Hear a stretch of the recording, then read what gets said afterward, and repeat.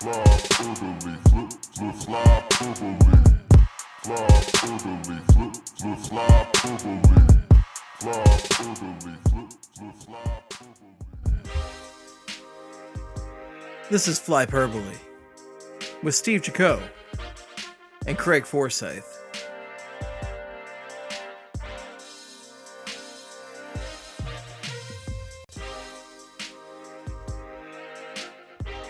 Hello and welcome to the first Flyperbole of 2021.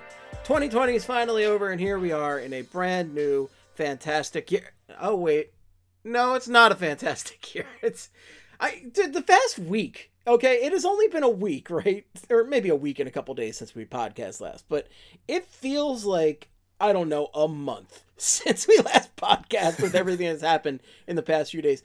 Not only has there been a ton of Flyers news, but, I don't know, the U.S. government basically had a coup yesterday. There was basically a coup attempt on the government. It's no big deal. To me, nothing's changed. It's been the same old week, Nothing. This time's flown by.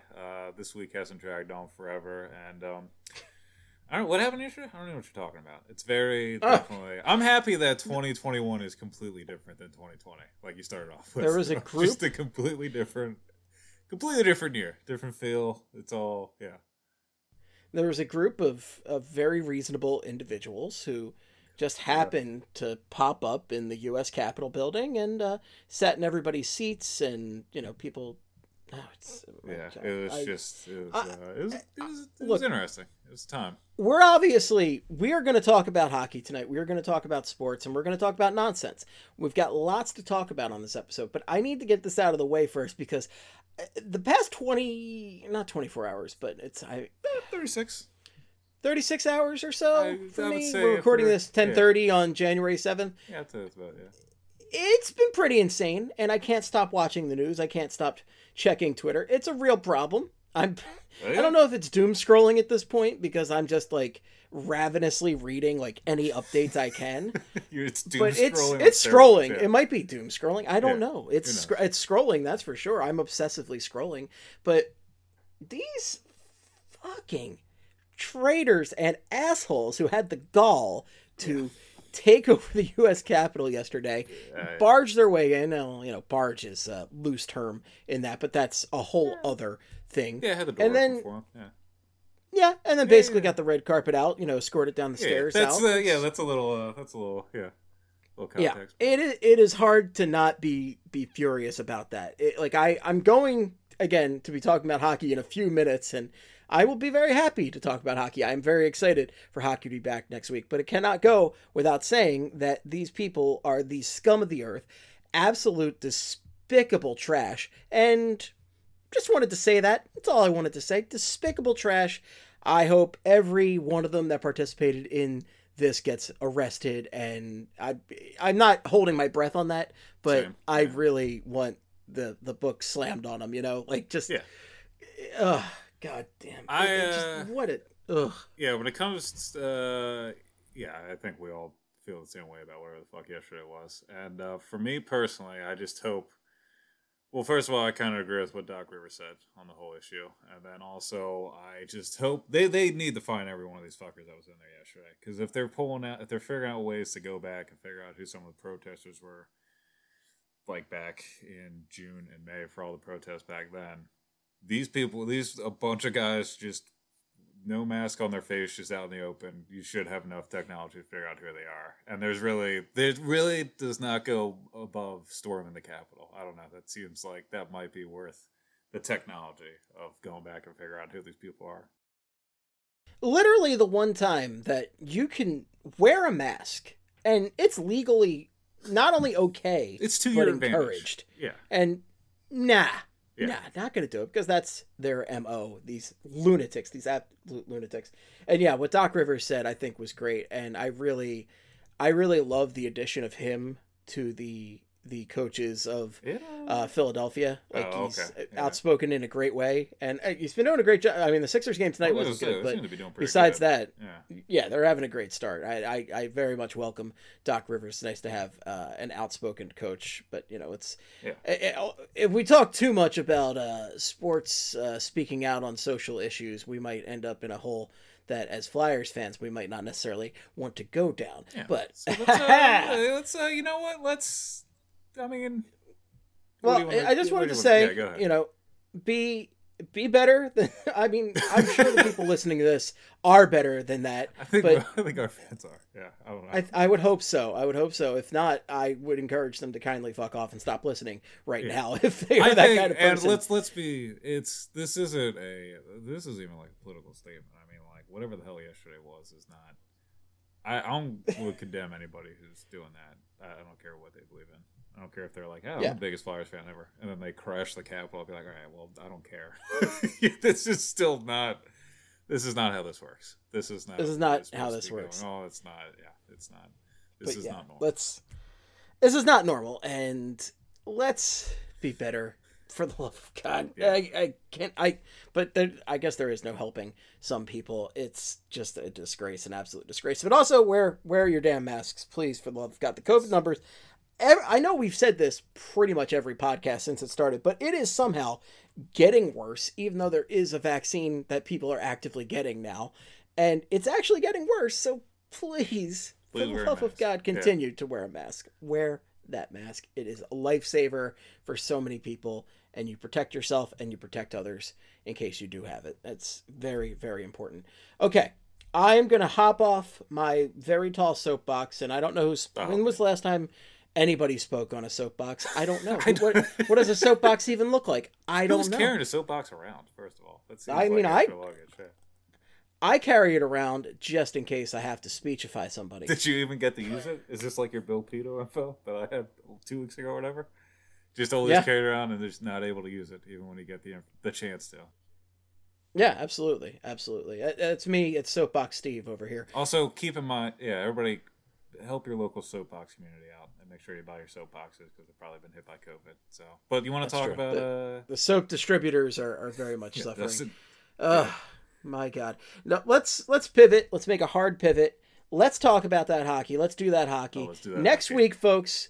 Next week, we are, less than a week away from hockey starting back technically up? Speaking, yeah. You and I, Steve, we are, and I guess when everybody's listening, because they'll be further during time. Yeah. Like right during what used to be happy hour when we were still allowed to go to bars. Baby, now we'll be 5:30 p.m. start against the Pittsburgh Hockey Penguins. I cannot wait. Very excited for this. I mean, it's nice to have a glimmer of something to look forward to in the middle it's of nice. all of this. It's, again, these are extreme times, and it doesn't really feel like hockey's about to start next week, even though we podcast and write for a hockey site. It still seems a little weird right now, but, it's... I have to say, Craig, before the world got thrown upside down, or at least the United States got thrown upside down yesterday, I was starting to feel it. Like, when you start to get the Christmas spirit, like a couple weeks before Christmas, like you're like, all right, I'm starting to get into it. Maybe I could listen to a Christmas song or two.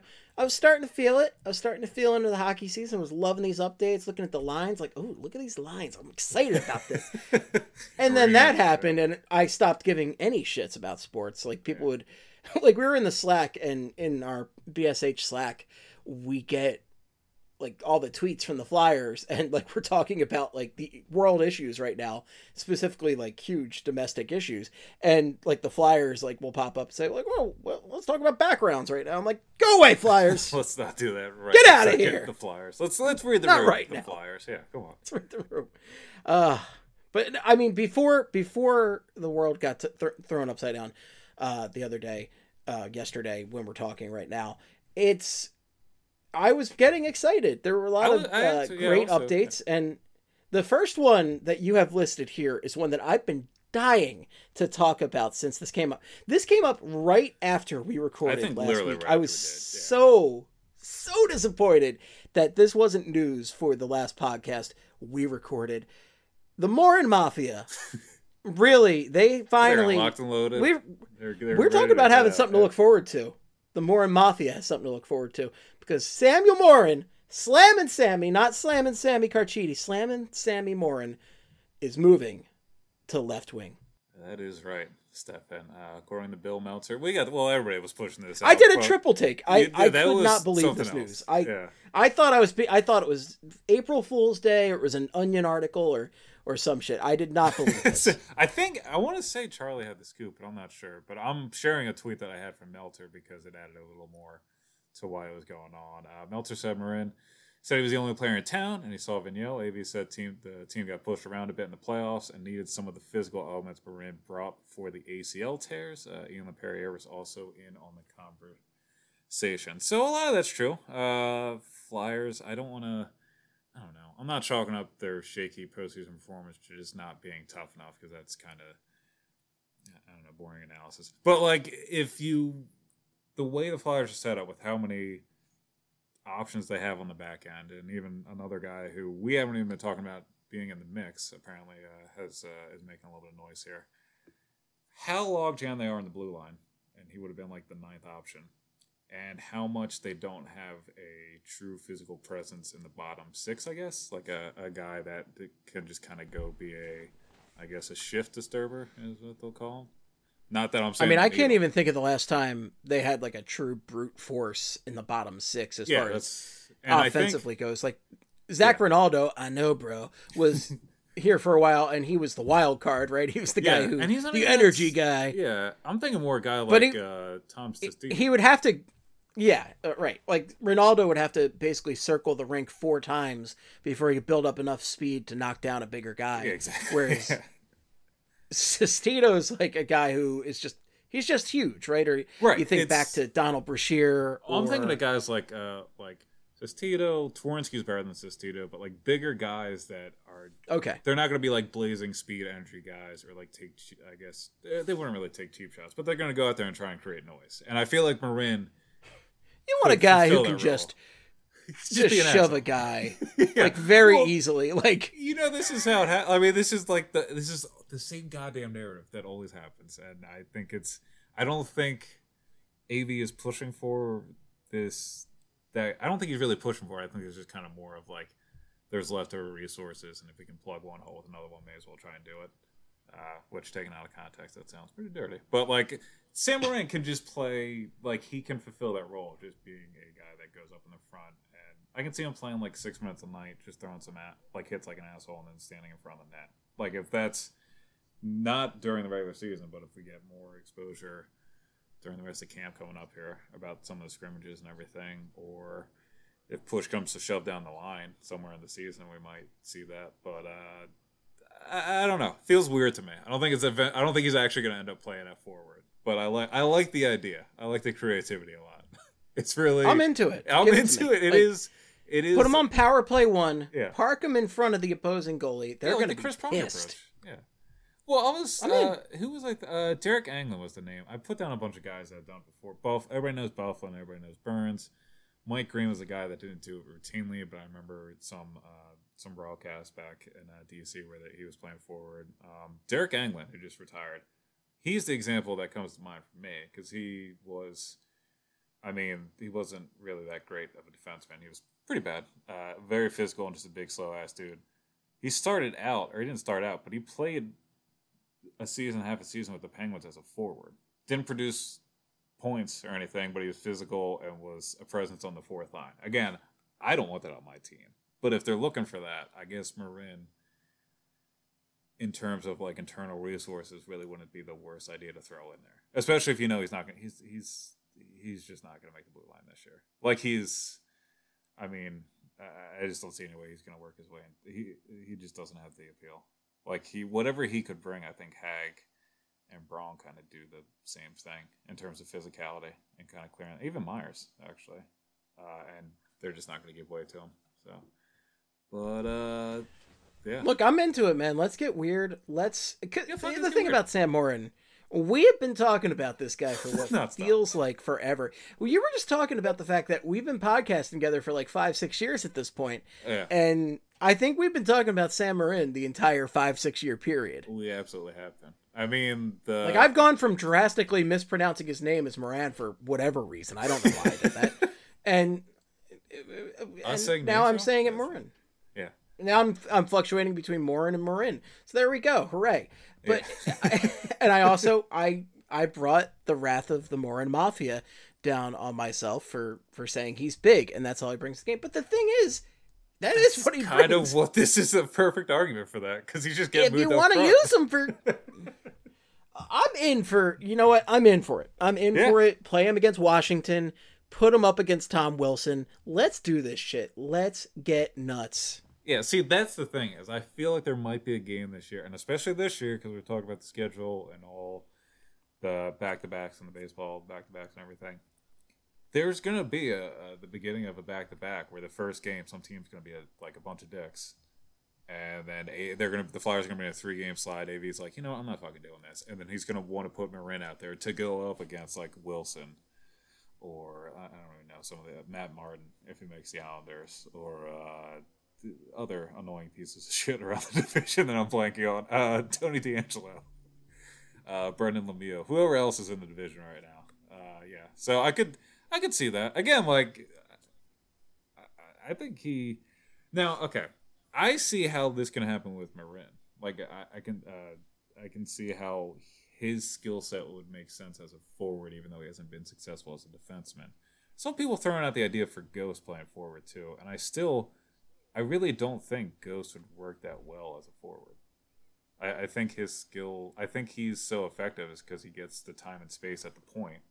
And he's able to make a move on an opposing skater at the point, and then he's able to create from there. It's not really like I think he would still get worked in the corners. He wouldn't be a big net front presence, and he's kind of he's not really blazing fast in transition.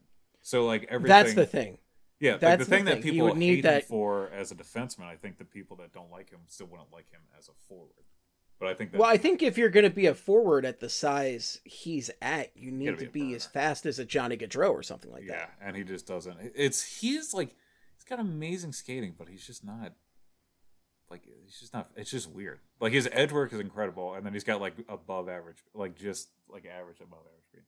We can't all be Matthew Strome as the skating expert of the Flyers. Hey, and I mean, there have been... Yeah, the Flyers they've turned some guys that have been labeled as shitty skaters into being successful. Lindblom, guys like that. But I don't think Ghost is just straight up slow. I mean, he is just, or not really. No, he's medium. He's medium speed, but he's a good skater. Yeah. As that guy in the Stadium Series game from the Penguins said, he's one of the best skaters in the league. Yeah, that's exactly. I think it was on the icing call that they made late in the game. Oh yeah, that's right. Yeah, and they were saying he should. Okay, I remember that. That mic'd up. If you've never seen the mic'd up special from the Stadium Series game, it's so good. I'm sure most of our listeners have seen that because it is so good. It's pretty much a must watch for Flyers fans in the past few years because there's not a ton to watch, but that was one of the best things that's happened in recent years for the Flyers. Yeah, I think Ryan from the site, Ryan Gilbert, actually put together like a cut of it like a year ago. I'll have to see if he still has that tweet up somewhere. But well, I mean, do you want to talk about? I want to talk about the next thing. Well, let's talk about another change. So we got the next biggest Samuel Morin making a potential huge change going to forward. So we'll see how that works out. Yeah. Now, the other change, there was a number change. Before Joel Farabee, do you think Sam Morin's going to play a game as a forward? I have no idea. Yeah, it's kind of hard because we're not getting really to see camp either. So I'm going to say I'm going to lean towards no, though. I'm going to say yes. Ooh, Gentleman's agreement right here. Okay, there you go. Yeah. And put a little 5 spot on this? Ooh, okay.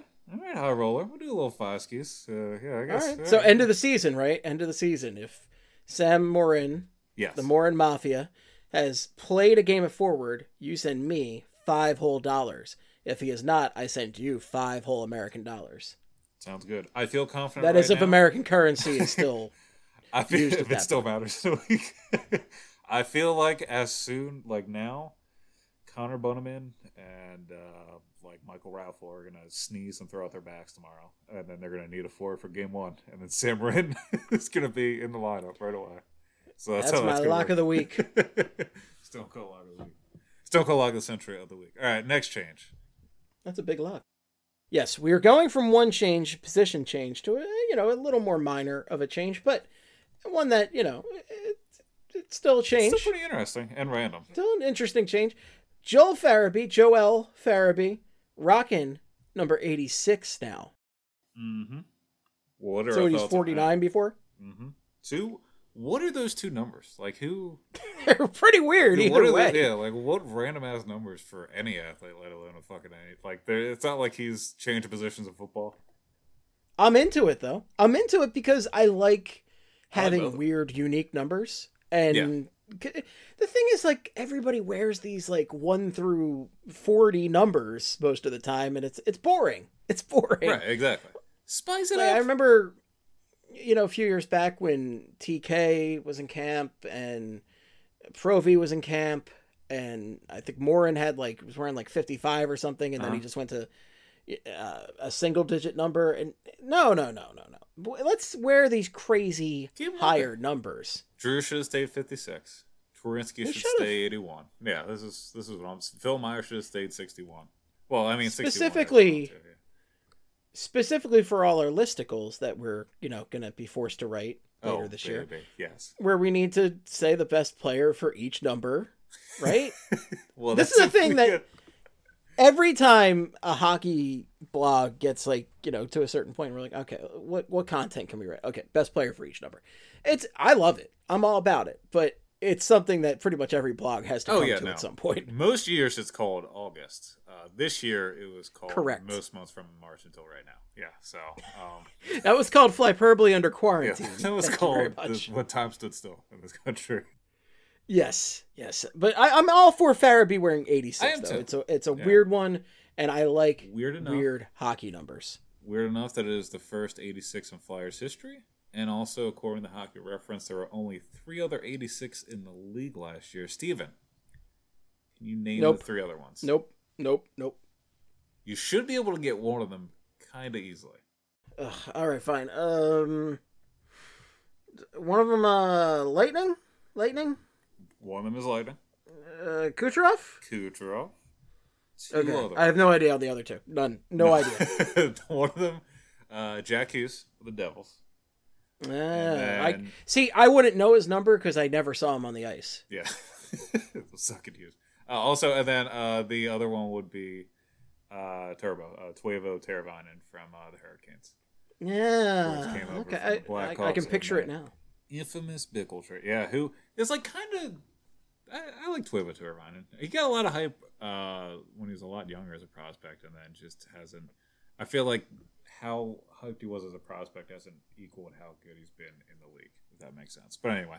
I mean, he's got a good name, and I think everybody wants him to be good because of that name. It's a very good hockey name. It's a great hockey name. Yeah. And he's number 86, so he's a big-time weirdo when it comes to name and number and everything. So. Plus, if you're a play-by-play guy and he scores 2 goals, it's just such a good call to go, 2 for Teuvo! That too, yeah. Speaking of calls for players and what isn't going to be a good call, Young Beezer, as Farabee's nickname. Let's talk about this. Oh, Jesus Get Christ. into it. Let's dig our fingers into it. Spread this dough a little. I don't think it's a good nickname. If I'm laying all my cards out on the table. It's a terrible nickname. It's not a good name. Yeah. Young Beezer. First of all, if you're going Young Beezer, why not Young Beezy?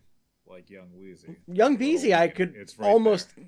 That's the thing. It's literally right there. Beezy would be fine straight up too. Yeah, that would actually be. I would like that one. Yeah, Joel Beezy F Baby. That nickname is right there. So, Young Beezer. The Bees is. I think the Bees is the Flyperbole nickname. Correct. That is 100%. Yeah. I have thrown myself behind the Bees. I will stand behind the Bees until the end of my life. It is. Well, here's the thing. Like, I think a lot of these are so overthought, these hockey nicknames. Like, how does Matt Reed end up as Reader, for the love of God? Matt the Book I'll never Reed. get over that. Oh my I god, just- the book is better. I just call them the Bees. It's a cool name. Plus, again, you've got oh god, not the Bees, which is great. the Bees is Young a good one. Beezer, Young Beezer sucks because there was a Beezer, old ass Beezer, John Van Beesbrook. He was the Beezer, and okay, number one, unoriginal nickname. Number two, if you don't remember, John Van Beesbrook said some pretty shitty shit a couple years back, some pretty racist shit. So maybe we don't want to think about him too much now. Yeah, exactly. So that's I feel like Beezer is just not a good one, and I think Bees is the way to go. I know we've talked. We had somebody tell us about Goal Farabee, or when we were asking for Joel nicknames, to give us Goal Farabee. I don't remember who said that. I'm okay but with now that. that is collectively property of ours too. So we had the Bees and Goal Farabee, and then also You get a Flyperbole no prize if you were yeah, the one that that's said that. you get copyright infringement is what you get. You get plagiarism, so you're welcome. And then also Joel Farabee scoring. That's the one I thought of before the show. And then last but not least, and I think it's around, if I'm not mistaken, because I think it's been a fucking year. Philly Joel Been a came year. out around this time here. Been a year. Was Philly Joel around this time last year or February? Oh God, I Yeah, forget. yeah, But I think it was exactly. somewhat around that. Now- But it's been around a year or so since Philly Joel came up. Since Sign Guy, we talked about Sign Guy on the podcast. It was the whole thing, and then we Yeah. found out Sign Guy has actually been with us since ancient Egypt. It's amazing. He actually made signs out of hieroglyphics. It's wild stuff. Sign Guy's Philly been Joel, everywhere. my God, it is. I hate Philly Joel so much. I hate it. Now, do you hate it more than Young Beezer? I hate it more than Young Beezer. Philly Joel is. I hate it more than Young Beezer. I I'll actually live with like Young Beezer. I'm not compared gonna to Philly put. Joel. Yeah, unfortunately, I don't like Young Beezer, but it's Nobody better does. than Philly Joel, which is just the only person that likes Young Beezer is the person who came up for it for the Flyers Twitter account. But I mean, I'll get the Flyers Twitter account props. They hit us with Philly Joel last year because it's terrible, and they're like, "All right, you guys don't like this shit," and then they gave us a worse nickname this year because we can't push back on this one. Or they're gonna go back to Philly Joel. So we gotta live with Young Beezer. Listen. Is what it comes down to.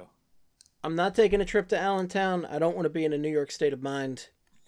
And I did sure as shit didn't start the fire. Fuck you, Philly Joel. Yeah, that's right. Get out of here. Get out of here, Bill. Get out of here. Get out of here, Bill. And then spent time.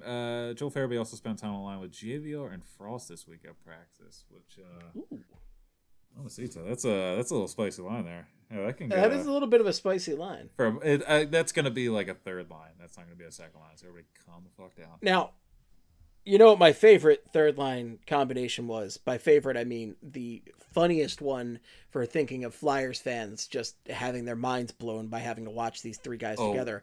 Yeah. JVR, Uh-huh. Nolan Patrick, Uh-huh. and Jake Voracek. You've been blocked. Check. That is, man, that line. If AV ever throws that line over the boards at the same time, like half of Philly is just automatically going to be set on fire. I think is how that's Oh going to my work. God. Like it's just all The going to be set haters- ablaze. They're going to be like Twitter It's is the just hater going to line. collapse. It's just going to be. Could you imagine if that line was put together and they just fucked? Like they just like they were like the new Lindblom Couturier connecting line of this year. Like they just mopped other teams up for the first 10 games of the year. Just scored 20 goals, spent the entire time in the ozone. Just greatest offensive line you've ever seen. And as soon as they would like have a goal against, it would be, let's get these assholes off the ice. Yeah. But As soon as they have one bad defensive shift, it's like, just, I never want to see any of these guys. Trade them all immediately. I don't want to even see them come back from the locker room. Let's go through some of the other lines recently since we were talking a little bit about lines here. So these are from Jordan Hall on Wednesday, and these are the lines that you just referenced. And it seems like they would be logistical lines for playing some hockey. Lindblom, Couturier, Konechny, Giroux, Hayes, Farabee, JVR, Patrick, Voracek, Raffle, Lawton, and AK. So, to me, the only question I would have a line with is Giroux, Hayes, Farabee. The rest of those lines feel like they would click and where they should be clicking in terms of hierarchy. Like Lindblom, Couturier, Konechny sounds like it would be a first line that would terrorize other teams. JVR, Patrick, Voracek. Wait, we got to rate these lines individually. Okay. Lindblom, Couturier, Konechny. That's a trip to Flavortown right there. I agree. Yeah. Like that line fucks. That line's running out of a lot of hotel rooms. So that one, I don't know I've had a very R-rated podcast so far, folks. I have to say. Let's get it going. Yeah, let's see. You want to take your clothes off? Let's get naked and do this. No. All right. Anyway, what's Drew Hayes Farabee? Yeah, that's a weird line. Like it's just a weird line. I like Hayes for the puck possession and the two-way play.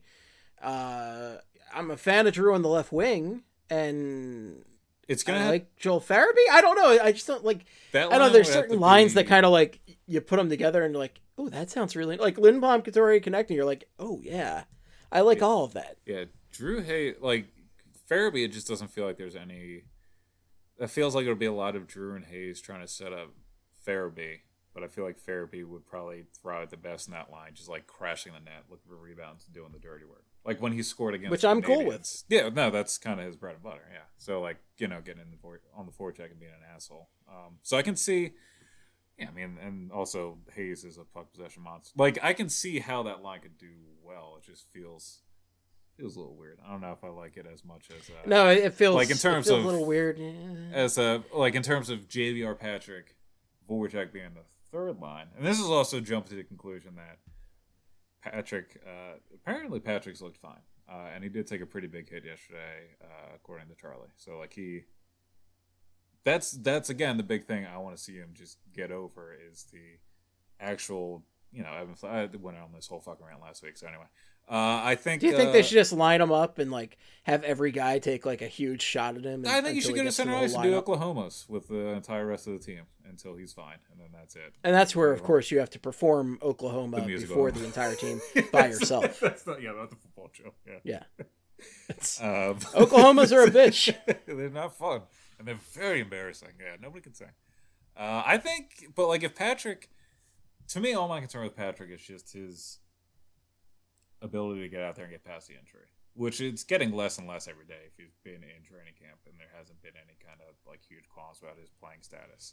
So for me, I think once he gets back into the rhythm and he looks normal, I think he is going to be a high-end talent that we expect him to be. I don't know if he's going to ever live up to, Pedersen, Makar, Heiskanen being as good as that, but he can definitely be. Like, I think he should. If he plays towards what we're expecting of him when the Flyers drafted him, this top nine could be really scary. Because JVR, the whole thing with JVR was he just didn't have anywhere to fit into the top six. But if you put Patrick and Voracek on the third line, then you got a pretty good top nine. And oh yeah.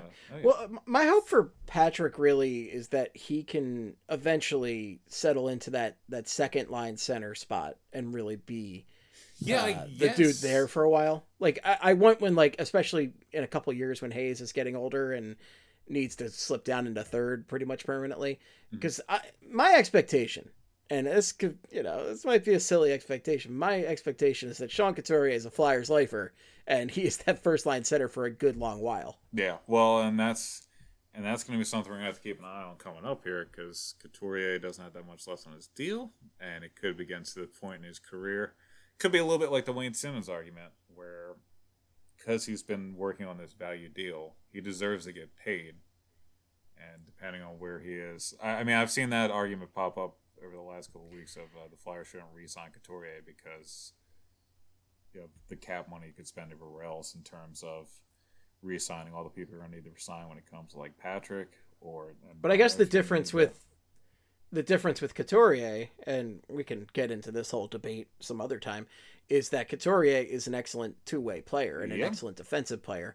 And those guys tend to age better than the type of player that Wayne Simmons is, that power forward. And I think, and again, I've been saying it for a while now when he's been in the hunt for these Selkies and he finally got one. All the teams that have been performing well in the postseason and winning recently have all have pieces that have been in the Selke running for a while. Like the Blues won behind the push of Ryan O'Reilly, won the Selke that year. I mean, Datsuk won a bunch. Taves won a bunch. Kopitar is always Bergeron. There. Bergeron is always there. Yeah, so all these guys are consistently. And, I guess an argument for that could be, are they just the top center of a really good contending team? Or are they like the main reason why that team has gotten there? But I don't know. I don't want to I like Couturier, and I think we're gonna have to see how the next couple of years pan out. But I don't like the idea right now of being like, well, we got to let him go, because there's a lot of assumption that Patrick is gonna be able to, and again, he might be able to.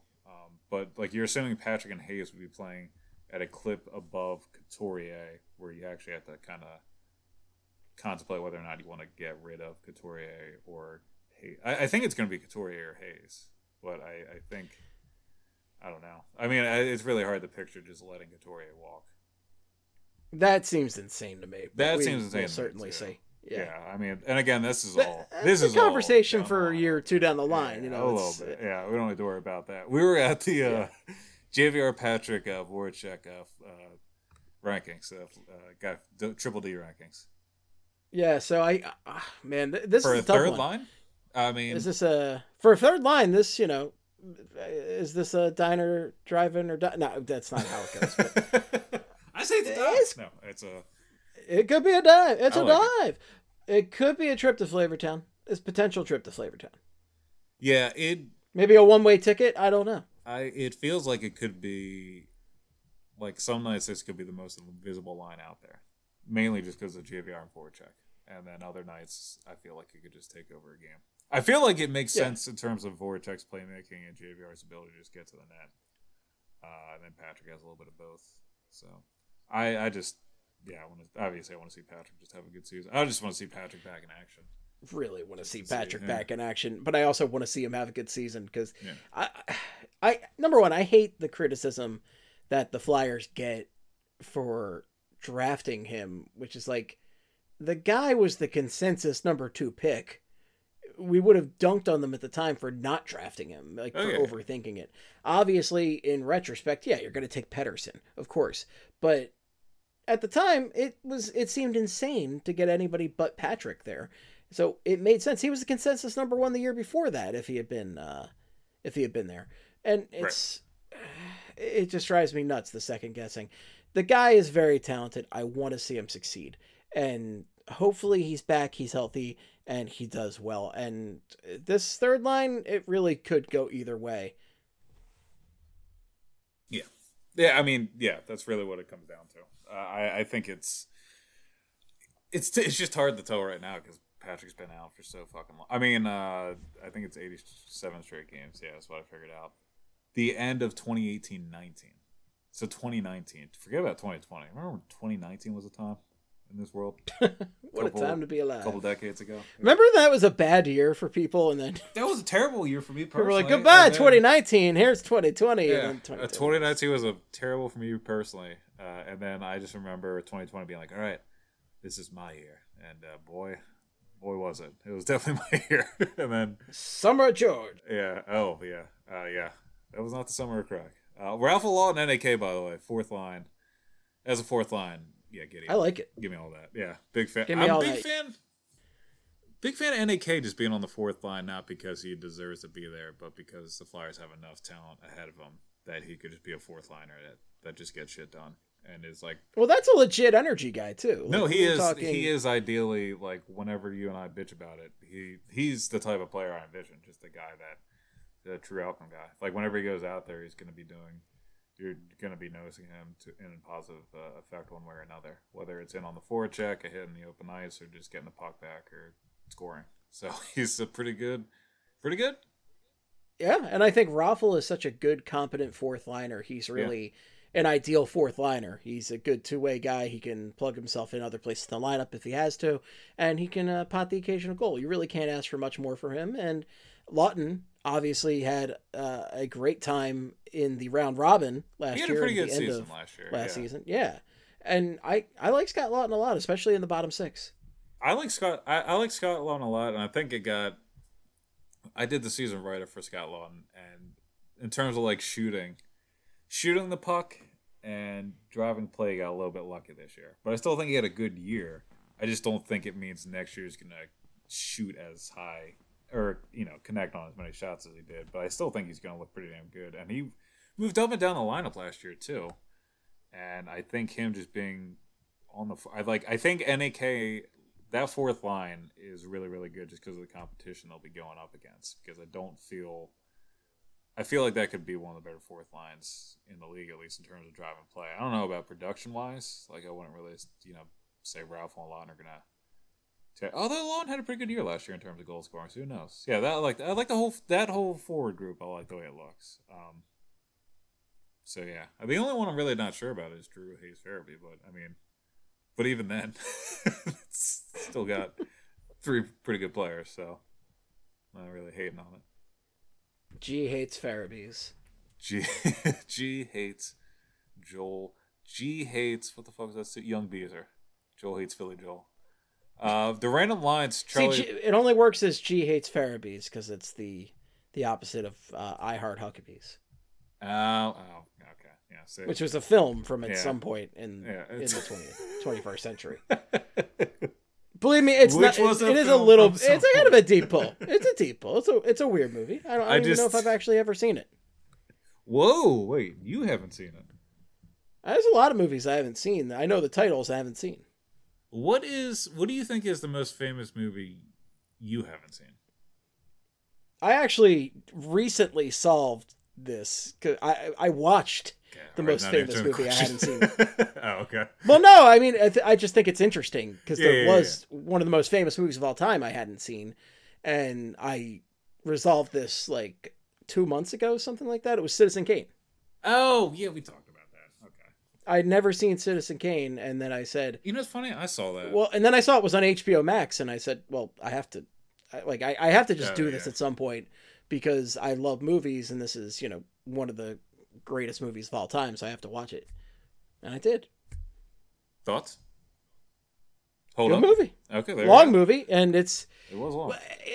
I gotta say, it's very tough with older movies sometimes, especially in the black and white era. But there were a lot of great things. I certainly appreciated that, and it gave me a better understanding of when I saw Mank on Netflix recently, of everything for that as well. There you go. Yeah. Well, I was gonna say, Citizen Kane actually had you beat on too. I saw that when I was a kid. So. You saw all Citizen Kane as a kid. How about that? You ever want to talk something about the films? You let me know.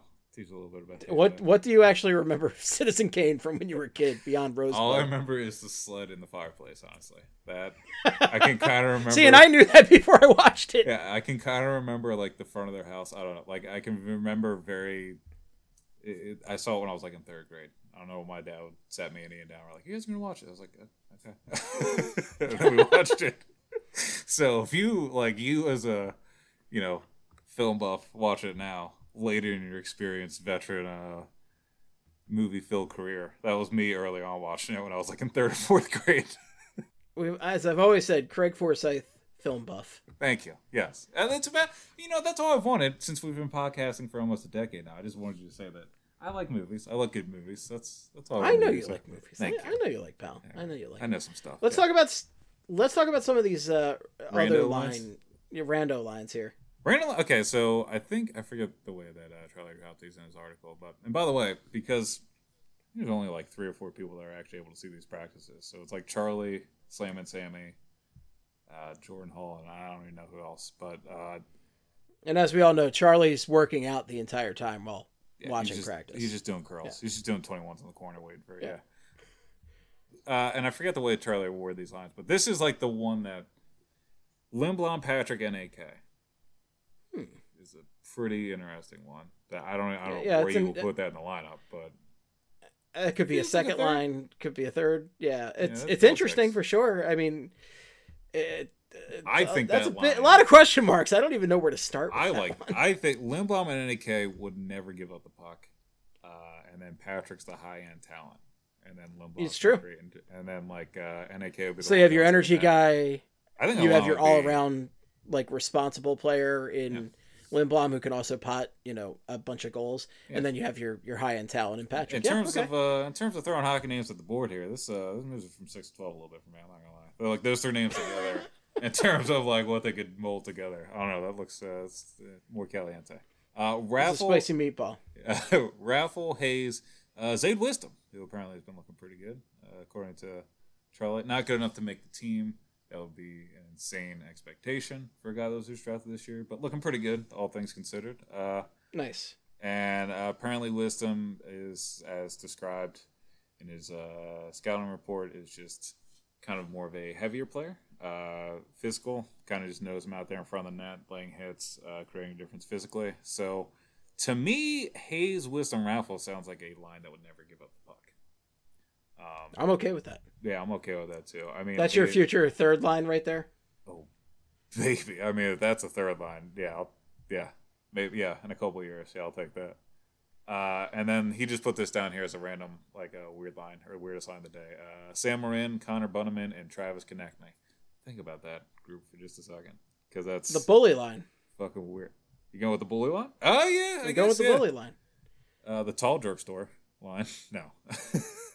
I mean, they're just, you got two guys shoving everybody around, and then you got Travis Konechny, the original jerk store. Oh yeah, that's true. Yeah, the original one. Wait, who's well, nobody else is really earning the claim of the second jerk store. Nobody's opened up the second jerk store yet. Not yet. No, it hasn't franchised. Maybe yet. Sam Morin. Maybe this technically the original jerk store is of George Costanza, but or the guy he was calling the jerk store. But Travis Konechny, the jerk store's all-time bestseller. That's really the way to go. He's a pain in the ass, and everybody hates him. But then he gets Sam Morin and Connor Bunnaman to shove everybody around. Just sure, yeah. I'm still a fan. I'm still a fan of the line I made as soon as I heard about Sam Morin going to the wing that I said on Twitter. The Frost Giants, Morgan Frost, Sam Morin, and what's his nuts that they drafted? Ratcliffe. Oh man! Oh, you're talking like a prospects game line? Yeah, that would be fucking. Bananas. Yeah, the Frost Giants. That I want the Frost Giants as soon as the Phantoms are back. I want the Frost Giants as like the top line. And it's just nothing but Marin and Ratcliffe just setting moving picks in the neutral zone while like Frost just kind of skates around. Like they're just creating a path to the net. I can see that. Yeah, that would work pretty well. Actually, speaking and then of... I want Immigrant Song playing the whole time. Like, because I'm just thinking... yeah, exactly. Well, speaking of Isaac Ratcliffe, got some information on Ratcliffe, Ustimenko, and Lazinski. So Tanner Lazinski,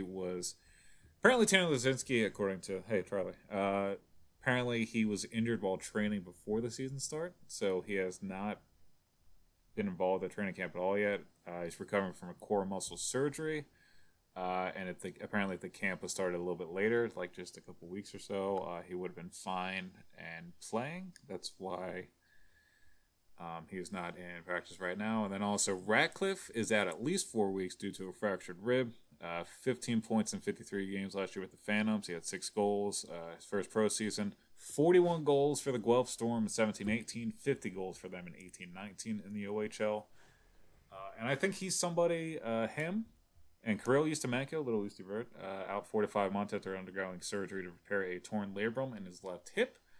So he should be back by May or June, which that kind of cancels his whole expectations of being involved in the NHL season. 919 save percentage in 31 ECHL games last year, and 889 save percentage in 5 AHL games his first year as a pro.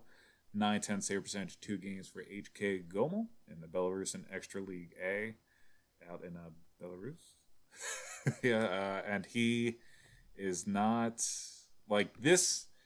What was I going to say? Ratcliffe and Ustimenko, the injuries hurt them a lot this year because this is supposed to be seasons that they're supposed to big leaps in their development.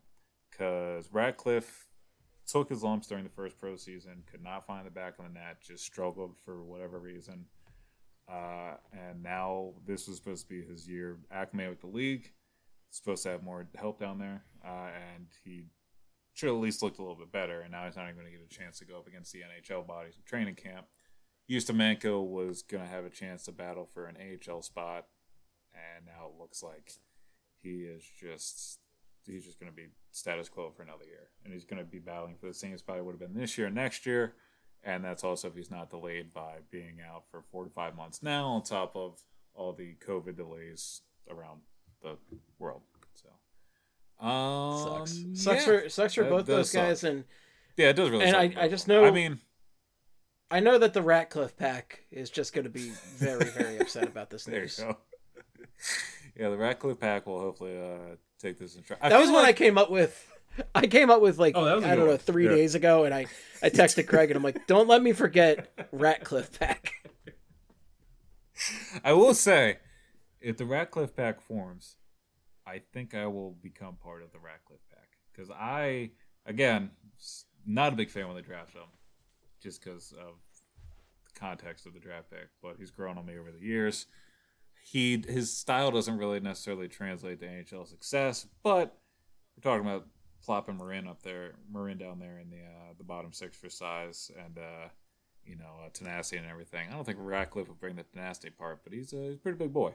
He would get into the corners and in front of the net and things. So big fan. I'd love if he worked out, but it definitely felt like a stretch to jump up like they did to get him.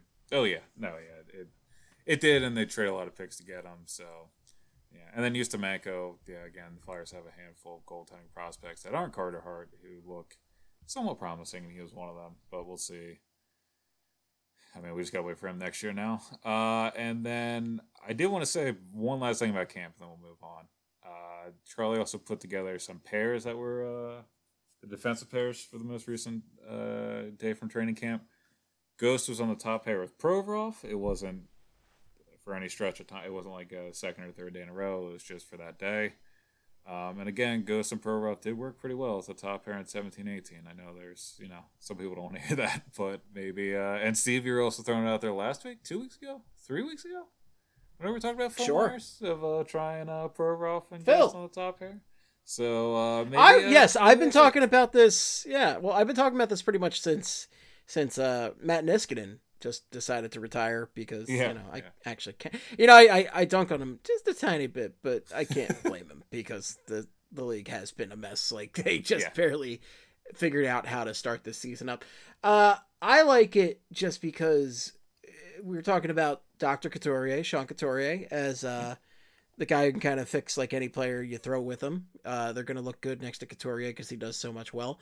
And Provorov is the closest that you have on the Flyers defense to that. He is your number one defenseman, and he's the guy you really want to rely upon for, players that I don't want to see Braun up there. Let me put it that way. But if you did, Provorov could pick up some of the slack for him.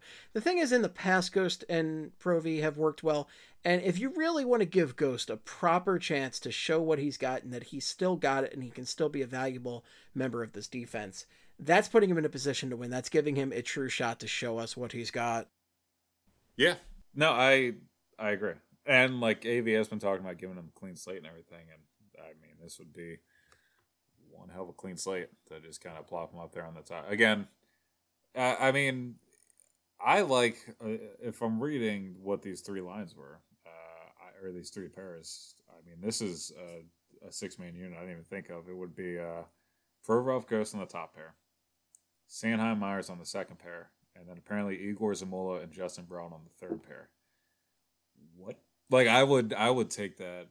I mean, you're worried about, Hag and Gus at that point, but I'm not so worried about Hag and Gus at that point. I kind of I've been a big fan of Zamula for a while. I don't know if he's going to make the jump, and also, again, this is 1 day in training camp.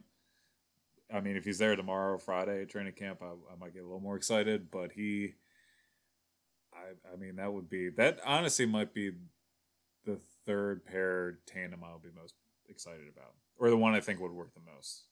Zamula or Gus and Braun is what I'm looking at for the third pair. And if Ghost is going to be in the top four, then that's the way I'm looking at it. So, yeah, apparently Igor Zamula might be making a little. I'm in for it. I'm in for it. Just considering some of the other talent around here, also. It's weird because they have a ton of defensive talent, but there's also a couple areas where they're definitely thinner than I'd like them to be, and I really want a guy like Zamula to work out well for the Flyers. Yeah. Well, and that's the thing is they still have Friedman too. So Zamula is pushing his way up the list as well. And this is all before York, York and a guy like Adder probably here in a couple years. I don't know if Adder's a shoe-in. But, there are guys that there's more help on the way coming too. So Marin was not... I think this is, if Marin's going to have any chance to make a team, he's got to play it forward. And also Zamula is a guy that should have been, I mean, all things considered, I don't think anybody's really expecting him to be, well, again, this is just testing out. So like if he looks good today with the rest of the NHLers, or if he's back there with the rest of the NHLers tomorrow, we'll see how it's going. But I mean, honestly, if there's a season to kind of try guys out, just given, like, obviously you don't have a ton of room for error given Right. the limited number of games you have.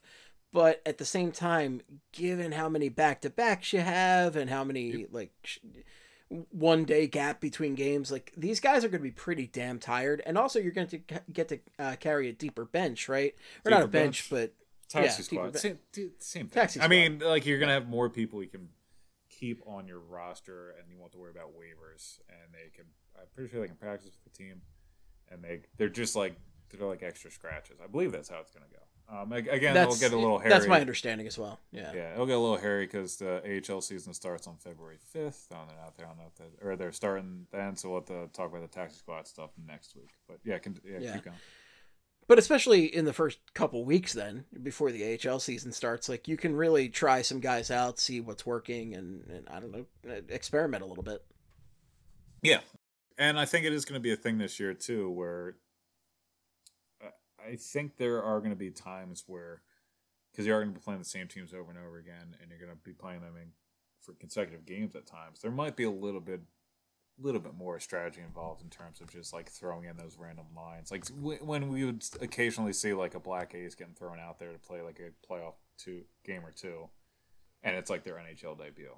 Like that's kind of, I could see a situation like that happening this year for Zamula and him getting a chance, or like Morin, like we were talking about earlier. Although I hope he doesn't, because I want to buy that soda in a couple months or whatever. I'm going to buy with $5. We'll figure it out when we get to that point in time. $5, mister. Yeah. So you thinking you would talk about advertising again, Steve, real quick? I think you're a fan. One more Haven't I time. been angry enough today? Yes, we'll go through. Look, I'm gonna get that blood pressure up one more time. We'll just run through these. I won't give you shit, and then we'll just move on to the next topic. Or the Flyers were thinking about, this is this is right here. Slam and Sammy. There you go. So the Flyers are reportedly making a final decision on helmet ads over the next few days. Definitely, it's going to be show and tell, right? Yes. Yes, it's exactly right. Yeah. Show and tell. Delilah's, Peanut Shoes. Well, I was thinking of the most random. Bambi Cleaner on Broad Street, which illegally uses Disney's Bambi. It's perfect. Oh, it's pretty good. Yeah, I was trying to think of like what. I think everybody's saying Wawa. I think that's the go-to Flyers helmet ad. If you're gonna do it, if you're gonna do this shit, as you know, I'm not in favor of it. But if you're gonna do it, Penguin Sheets, Flyers Wawa. Let's settle this for once and all. Steve Jaco, jersey ad, just fanatic. Wants these ads on the jersey, says, yeah. Love ads. I want Planet everywhere. Fitness. I want something that goes against the colors of the Flyers, so then it pisses everybody off. That's so like Planet Fitness would do that. Whole Foods, do a Whole Foods. That seemed. When I think of Whole Foods, I think of Flyers fans. Like there's nothing goes every time. Yeah, nothing goes more hand in hand than that. I'm trying to. What else? What is it? Just a cheesesteak. Kombucha. I want them to have an ad for cheesesteaks, not any particular cheesesteak place. Just the idea of cheesesteaks. Just the idea of cheesesteaks. Just the food cheesesteak. Yeah. No, how about the roast pork sandwiches? Right, the most underrated Philadelphia sandwich, the roast pork sandwich.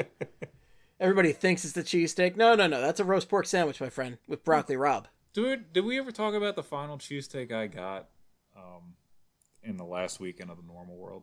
And I already forget the place I went to. Jimmy's? Is that a place that exists in town? Jim's? No, it was. I don't know. I don't think it, no. There's no Jimmy's, but there's Jim's. Maybe I'm not. I say that like there's a huge difference, but I mean, I don't think it was. Yeah, it's not. I guess it's a cheesesteak connoisseur. A cheesesteak place. I forget. I was honestly. I had a cheese cream cheesesteak. Ugh. No. It sounds like that, but it was good. It was. I mean, I love cream really cheese, good. but yeah, and you sounds weird. You like steak, don't you? I do like steak. Slap your hands together, baby, and you get a cream cheese. My steak, cardiologist says you like steak, my friend. Yeah, well, he doesn't fucking know anything, Steve. I've known about you for almost 5 years now, however long we've been podcasting. You get as many of those as you want, okay? Fuck you, doctor. Thanks, pal. Yeah, you look. That's gonna be my new business. Is I'm just gonna open up. I'm just Fuck gonna you, open up. doctor. I'm gonna open up an office next to a doctor's office, and each time somebody walks out of the doctor's office, I'm like, can you come here? What did you just say? No. You come inside my doctor's office, and I'll tell you how you live your life. You're gonna enjoy it this way a lot better. So a lot of people are gonna be dying earlier in their lives with me, but they'll be happier. So that's what it's all about. You just hand people a baggie of random pills. Take 2 of these. See me in the morning. What are they? Pills. I don't know. Taco Bell coupons, bunch of soda, money, like $20. Like, get out of here. You're happy now, right? Yeah, you're Just healthy. chug this 6-pack of Coke. You'll feel great. Oh shit. So the Flyers are going to decide on ads. It's clearly, again, going to be show and tell. It's the obvious choice. Now, to make it really confusing, they could go with like Citizens Bank, and because they're Citizens Bank Park, but they play in the Wells Fargo Center. So let's just mix it all up. Lincoln Financial Field's right there. Maybe the Philadelphia Union. Maybe the Philadelphia Union can sponsor the Flyers helmets to make it really confusing. I think I'm in for that, actually. That's the weirdest situation that I'm in. Soft pretzels, just like a soft pretzel guy on Roosevelt Boulevard advertises. Just a wrinkled brown paper bag with a pretzel sticking out of it. they really How are. did you guys manage to get the bag so sweaty on the helmet art? That's art, baby. Oh, this tricks of that. Yeah, that's like I miss that guy. Steve, those are the things that I miss from the normal world. Spending way too much money on street pretzels. You miss, like I miss just walking you miss out of stopping at a Flyers, stoplight on Roosevelt Boulevard and having a guy missing at least 5 teeth sell you a bag of soft pretzels that he probably kept somewhere in his basement the whole day. Yeah, Steve, I miss that. I miss living life. I miss getting out. He's there. got a shopping cart with Yeah. miscellaneous shit. Smelling that guy's breath while I take Pretzels, bottles of water, bite copies of of the Philadelphia Daily News. He's got it all. He was the original Wawa. He should, honestly. He was the original Wawa. He should be looking for royalties with that idea. Soft pretzels. Yeah. All he needs to do is, if he had coffee out there, that's how you get him going. Can you imagine? Get you hot coffee? Drunk Flyers fans. 10 o'clock on like a Thursday night. Oh my god! I'm just imagining a guy in the middle of Roosevelt Boulevard getting you a hot coffee from his shopping cart. Just like pouring hot cups of coffee. Where did that come from? Yeah, he's just like pouring them out of his coat He pocket. just shrugs. There you Here you go. Can I get cream and sugar? You don't want that. go. Yeah, and they're like giving like a stream order. Like, can I get 2 sugars, low fat milk? And he's like, all right, just pulls it out immediately. It's like, did you hear what I said? Yeah, it's all in there. I know what you want. I know. Yeah. Could you make some latte art for me? Just pulls it out of his shoe. Here you go. This is yours. Here you go. Oh goddamn! So there's other advertising news though, right? So it's not just the helmets. Of course, baby. I told you, I'm revved up with all this advertising news. So the NHL, some groundbreaking advertising in the NHL. Hopefully, it stays for a while. They have decided to sell the division names because it is 1 year of these East, West, North, and Central divisions, and the Flyers will be playing in the Mass Mutual NHL East division. Isn't that fun? That sounds fun. That's a lot. It rolls off the tongue. I think about hockey when I hear it, and I don't think about I don't think about money at all. I don't think about what goes into the whole process of the sport and everything else. I just Great deal of mass there. That's that is honestly just, it's not surprising at this point because we have heard the NHL is pursuing making revenue and we've heard all the sports leagues kind of cry poor right now. Oh, boo. But it's like, okay, fine. I guess you need to stay quote unquote afloat here or whatever. But dude, selling the division names is so tacky. It's so tacky. And oh my God, like such weird sponsors too. Like, okay, Discover and Honda totally normal sponsors right there, but Mass Mutual and Scotia are. I think What? Scotia Bank. Well, Scotia Bank is that's Scotia Bank, right? That's Canada's division. I guess so. That makes sense. Sure. Like that's Okay. a Canadian bank. I'm with you with Mass Mutual though. That sounds. Although I'm pretty sure all these companies have been fucking sponsors of the league forever. Oh yeah, yeah. It was just the league going like, hey, want a little more fuck it. bang for your advertising buck here, my friend? Yeah. How about every time an announcer has to talk about the division, they say the name of your organization. How about why don't we just cut out all the middlemen? Just get right down to the bottom of the slippery slope. Why don't we force players to start changing their names to company names? There, put it out there. Let's do it. Let's get rid of Mass the puck. Mutual Don't call it a Giroux. puck anymore. Yeah, Mass Mutual Giroux. There you go. Discover Don't call it a Voracek. puck anymore. Sounds like Call a it the shitty, Honda. like- You have to Honda shoot the Van Honda Riemsdyk. into the back of the net. Well, you could rename net. You could rename goal. Just every, let's just get it to the point. God, Lysol Provorov. Lysol Provorov. There you go. Scrubbing Bubbles Braun. There you go. I got a bunch out of the way. Or what if it's Ivan Lysol? Ooh. Yeah, I guess going with the last name. So that the nameplate says the name of the product. Yeah, no, that does make sense. Yeah. Yeah. Claude, Sean MacBook Pro. Oh, shit. Okay. Yeah. Claude Lando Lakes Butter. We're on the back there. Carter iPhone 12. Okay. All right. I think. Yeah. Yeah. And then like you could have like you could sell the naming rights for both goalies, so you could have like the Carter iPhone 12, and then the opposing goalie could be the Galaxy, whatever the current Galaxy is. Yeah. There you go. And then they just tweet out which goalie had a better. Oh man, I would feel bad. Gang, Go ahead. let's talk about brand superiority. We could turn sports into what it's always meant to be: the battle for brand superiority. Steve, you want to talk about? Oh, there's no. I can't segue. The Flyers are playing on tour, folks. I mean, that's the segue I was going to try and do there. There's nothing. Do you have a segue? You want to crack it out there? I know I've been hogging the segue game the last couple months here. I want to give you a chance. Do you have you got anything? Now we go from the advertising. No, I can't. Okay. The advertising world to the outdoor world, where the Flyers may play this year. And no, yeah, apparently they are, according to Elliot Friedman, who knows a little bit about some stuff. And according to Friedman, according to multiple sources, the NHL is beginning its Mystery Alaska experiment with 4 teams as part of a unique 2-game, 2-day outdoor weekend showcase at Lake Tahoe. Edgewood Tahoe Resort, home of the popular Celebrity Golf Tournament, is hosting these games, which will be played around the 16th, 17th, and 18th holes. Exciting. And the Flyers Now, of course, by the Mystery Alaska experiment, that means that the New York Rangers come in on a helicopter and have to play each team. Yes, that's exactly what that means. I was also thinking of a baked. What's that food? This dessert. It's a dessert, I believe. Yeah.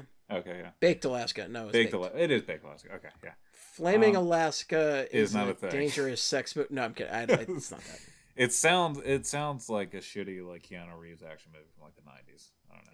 Flaming Alaska. Yeah, it sounds like the shittier version of Speed where they have to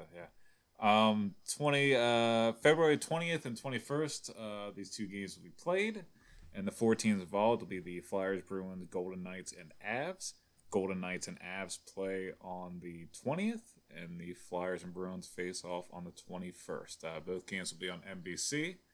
Looking forward to that.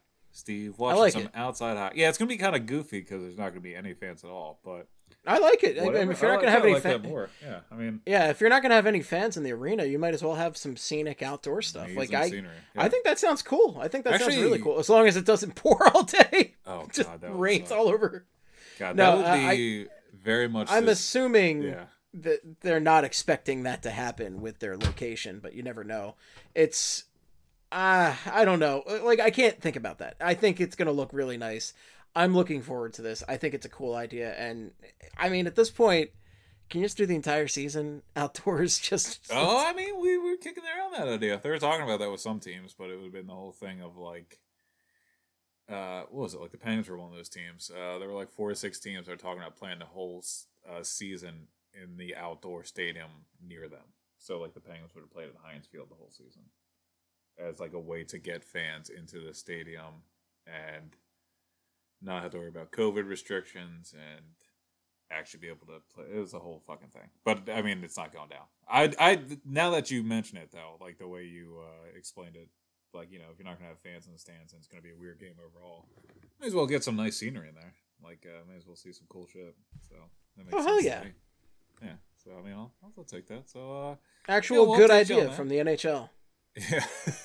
Well, they don't take many of ours, so I may as well get on something every once in a while. But Spectrum Room.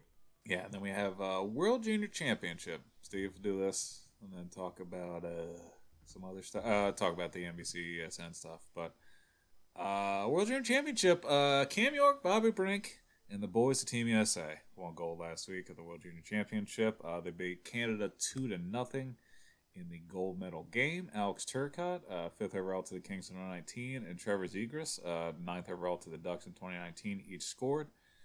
Zegras was a monster the last 2 years at the World Junior Championship. Really ridiculous this year. Had 9 assists in 5 games last year. And then this year he led the tournament with 18 points, 7 goals in 7 games. And he's jumping to the AHL after 1 year at BU. Spencer Knight was USA's goalie. They had a 34 save shutout. He had a 940 save percentage and 3 shutouts in 5 wins. That guy has his position filled by Bobrovsky forever. So that was a good contract by the Panthers to really.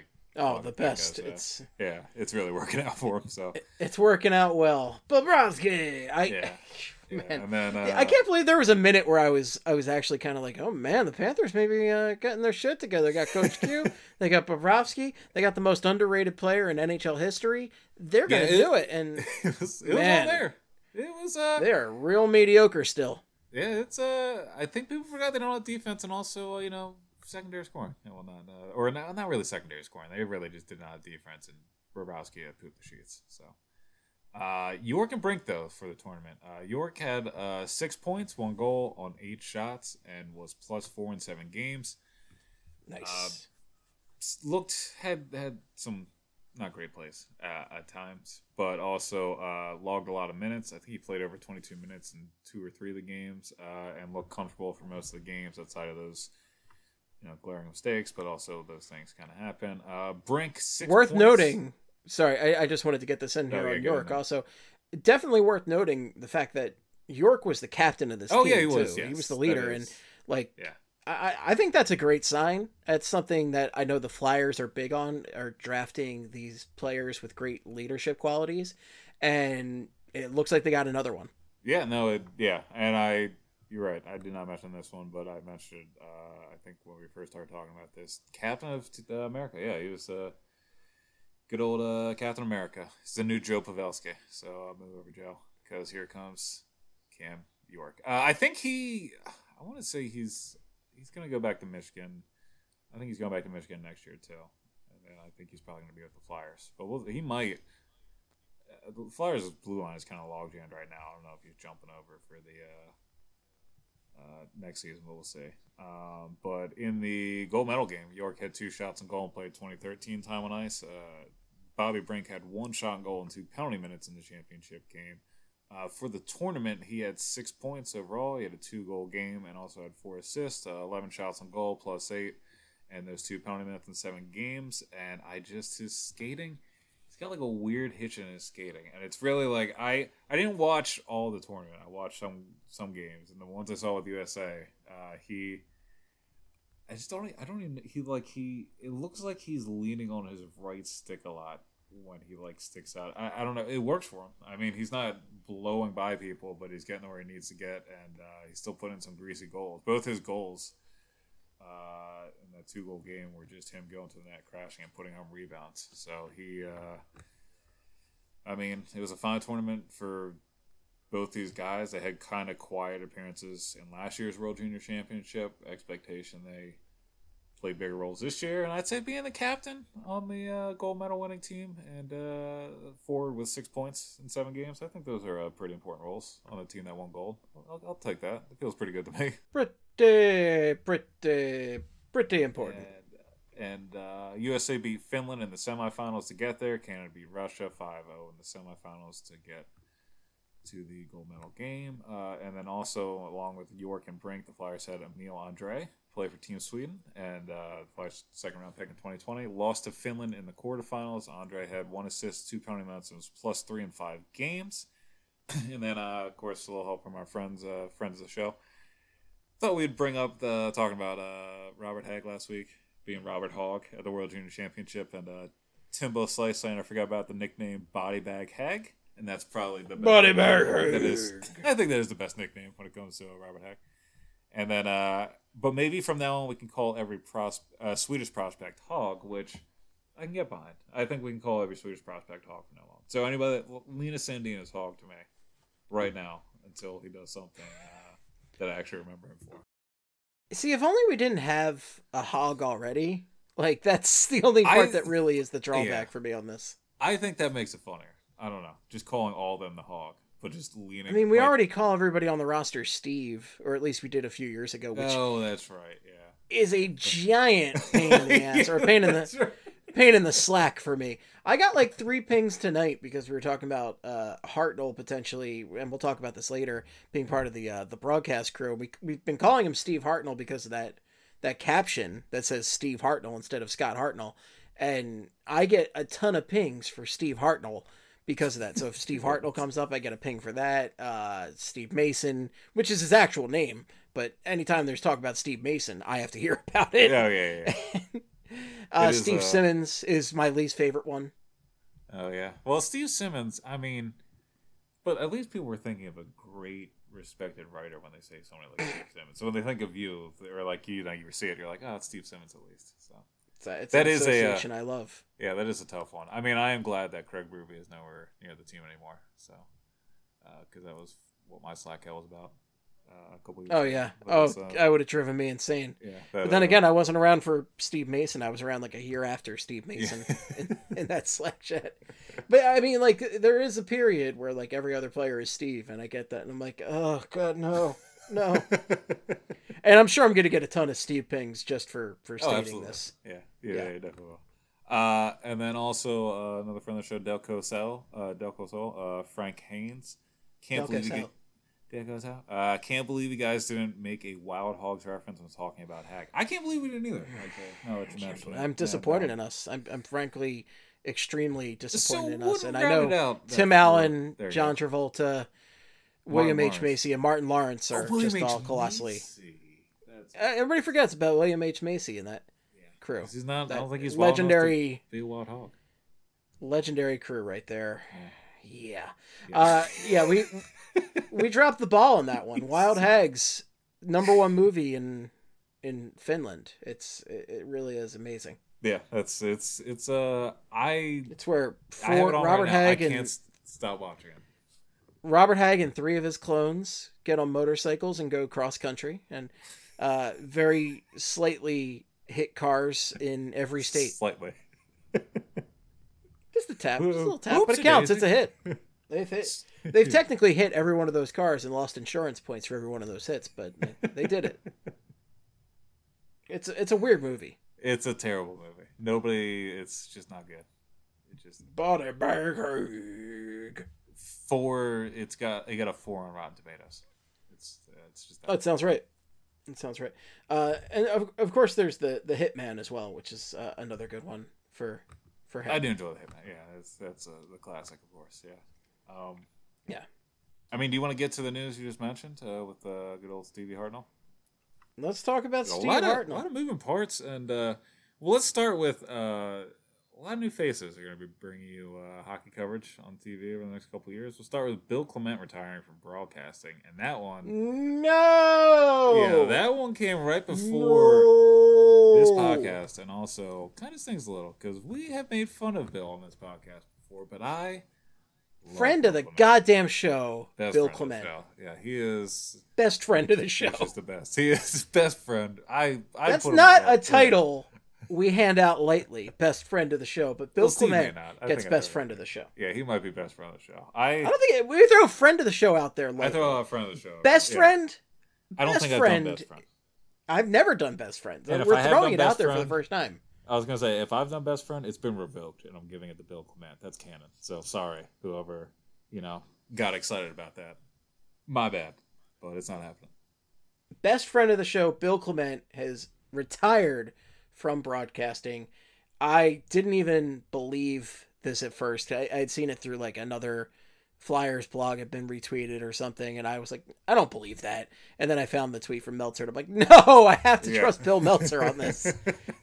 Like, of all the guys who would like 100% have this scoop, it would be Bill Meltzer. Yeah, so there's no denying that one. And I was like, God damn it. Bill Clement, man, there's been a roller coaster ride with Bill Clement for me, because when I was young, he was on the NHL and ESPN, and he was a national broadcaster. And he drove my dad nuts as a national broadcaster.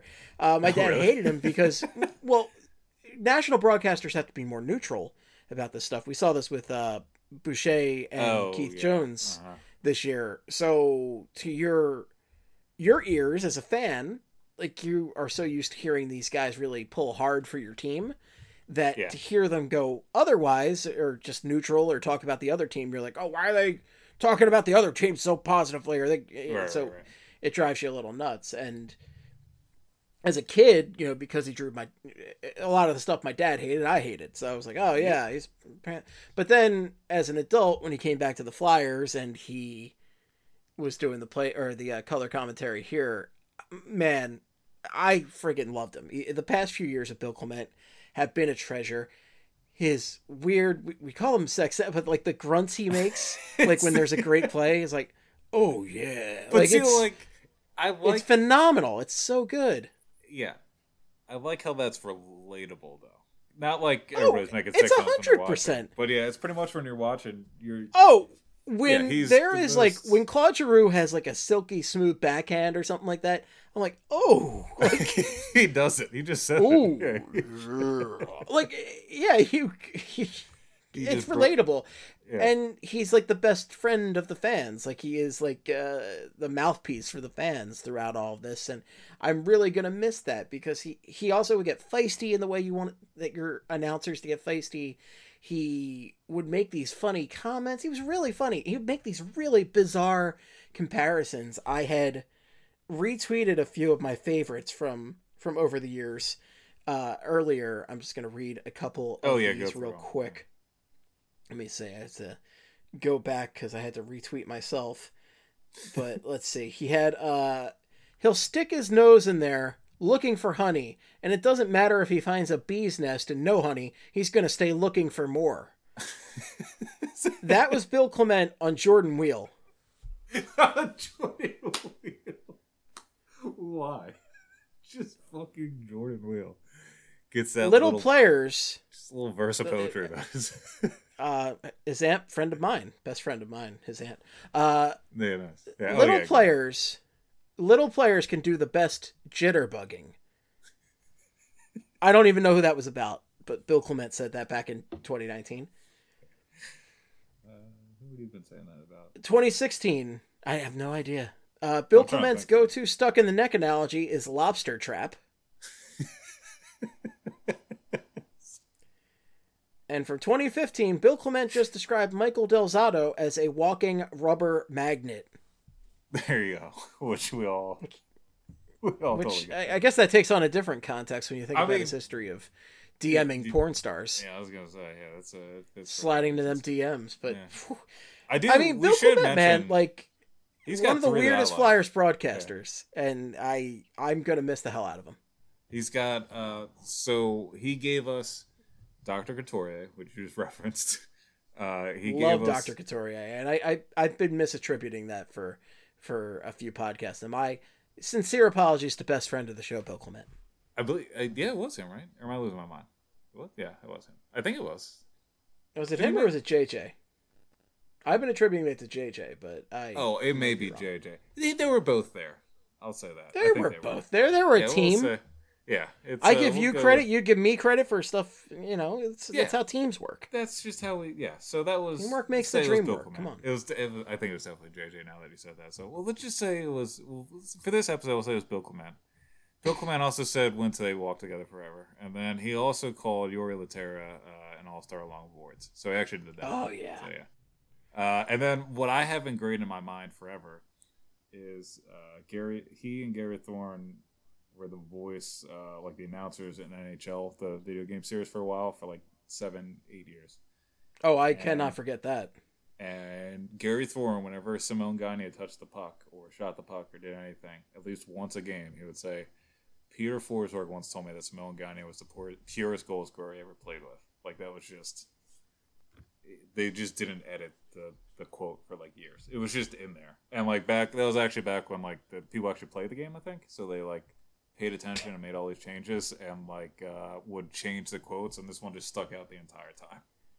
But that's me, Steve. That's what I think about. Oh, I love a good video game quote. I actually really hated the latest NHL for the announcing because I thought they just did a shit job with it. And the worst is when the announcers on the latest one will complain about icing.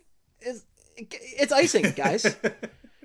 I don't think anybody likes icing. Let's complain about it. It's fucking icing. Like, what are we even doing here? I have to say one more thing with Clement is I'm so glad that in his last broadcast game, he had one of the best recent Bill Clement moments. That laugh he did at the end when Derek Grant was... Oh my God, that's right. Yeah, that's right. He's going out on a high note. I'm going to see if I can play that over here.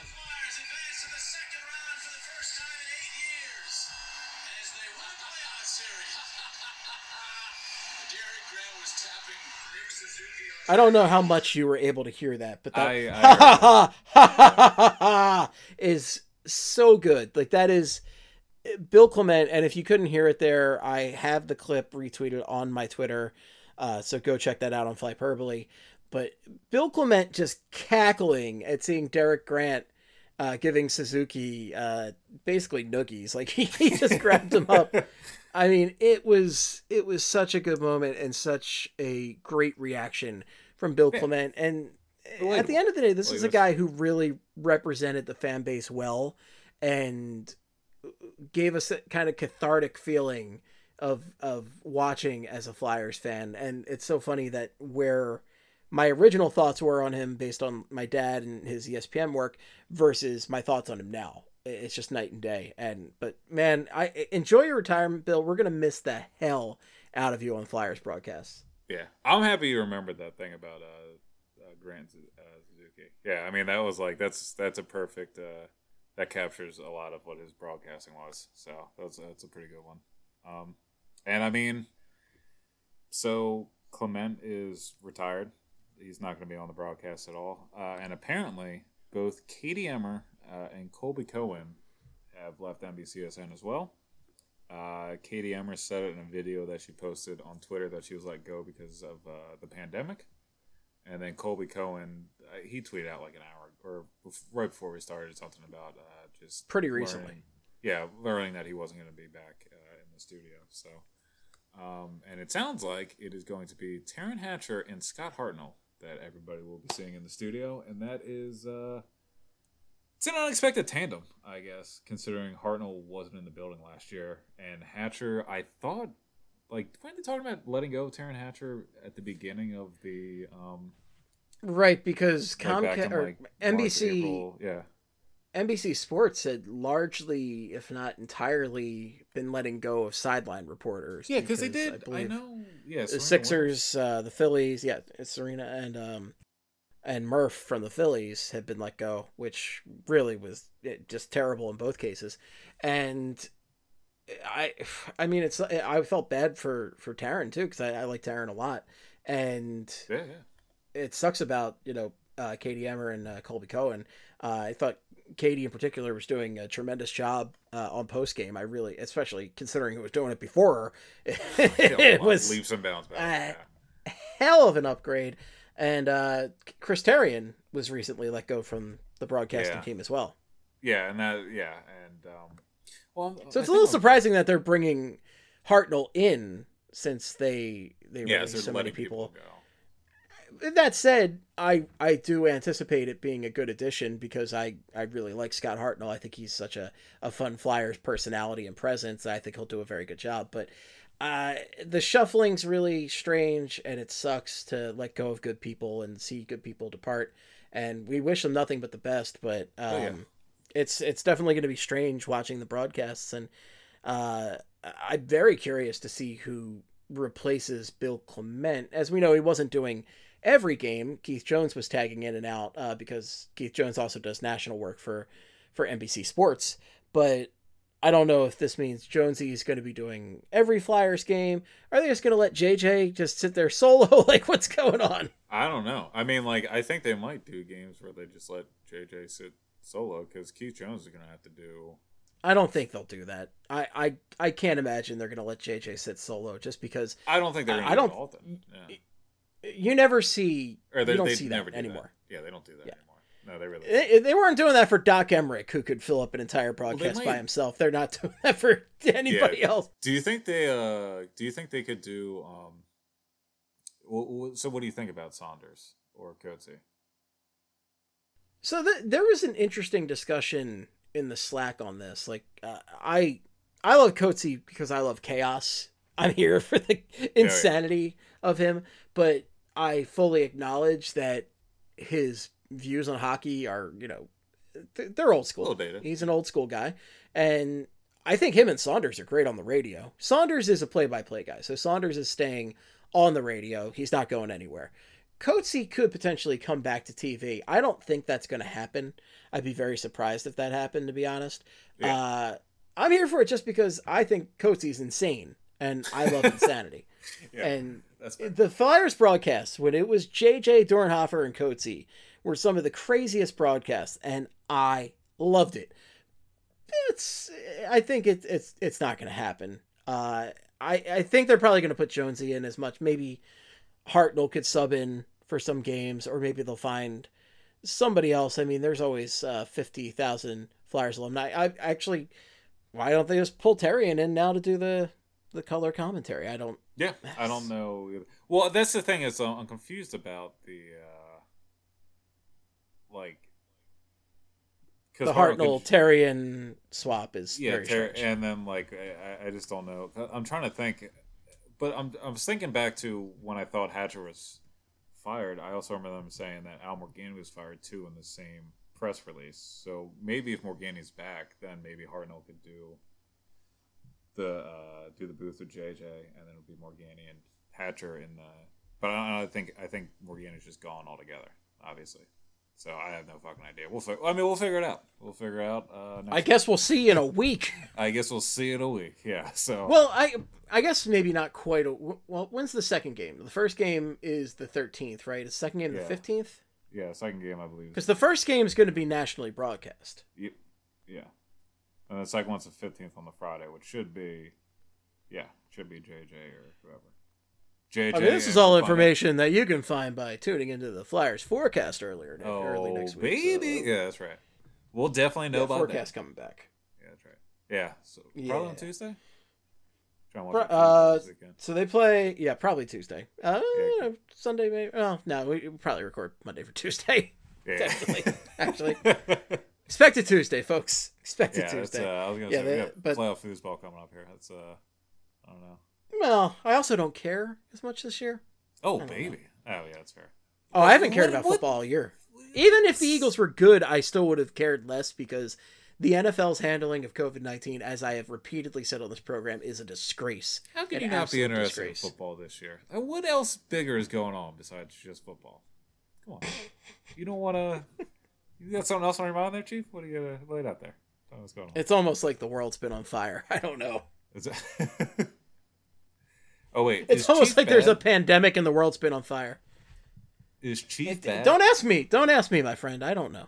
Oh, okay. I'm not... Well... I think it's fine. I don't think... As long as you don't mean it in your heart in a bad way. I don't know if that's true either, but let's move on. I think Chief's fine. Okay? If it's not, somebody tell me, but we'll stop calling Craig Berube Chief and all that stuff. Oh, yeah. No, we don't... Yeah, I'm not doing that stuff either. So. All right, look. I mean, everybody came here for the batch update. We're here right now.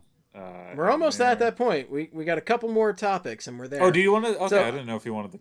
What I wanted to say was just best of luck to everybody departing NBCSN. Hope you land on your feet and everything goes well. And we will let you know when we have an update on the broadcast teams. Hopefully we get Oh, one yeah. before Friday, Yeah, we will. when we just show up and just kind of look around and say, it's Jonesy, right?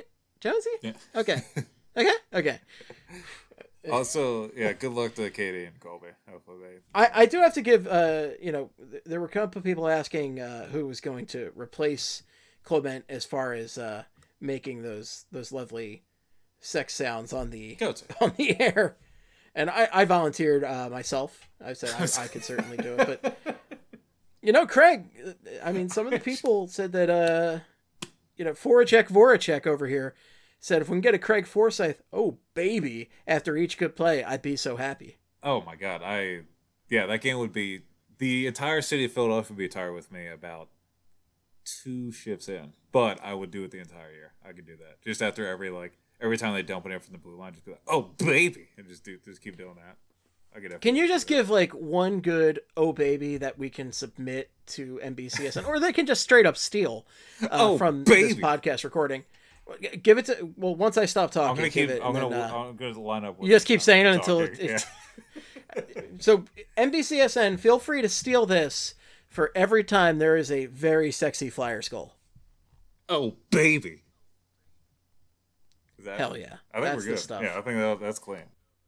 Yeah, there's some free tent for you, that tangy tent that people crave. I would just do the color and then not actually. I would just be asking it like, what was that? Well, I would sound like a fan. I wouldn't actually do any analysis. I'd just be doing that and making weird sex sounds, and that'd be about it. So I think I should. JJ, you think which one of you guys you think win a fight? Who's winning a fight between these two guys? JJ's just like, I don't think they're they're trying to fight, Craig. You hungry, JJ? Steve, I need. Now that you brought that up, because I was thinking about this week, I think you're the only person that has a picture of me and Hartnell, and I kind of want to.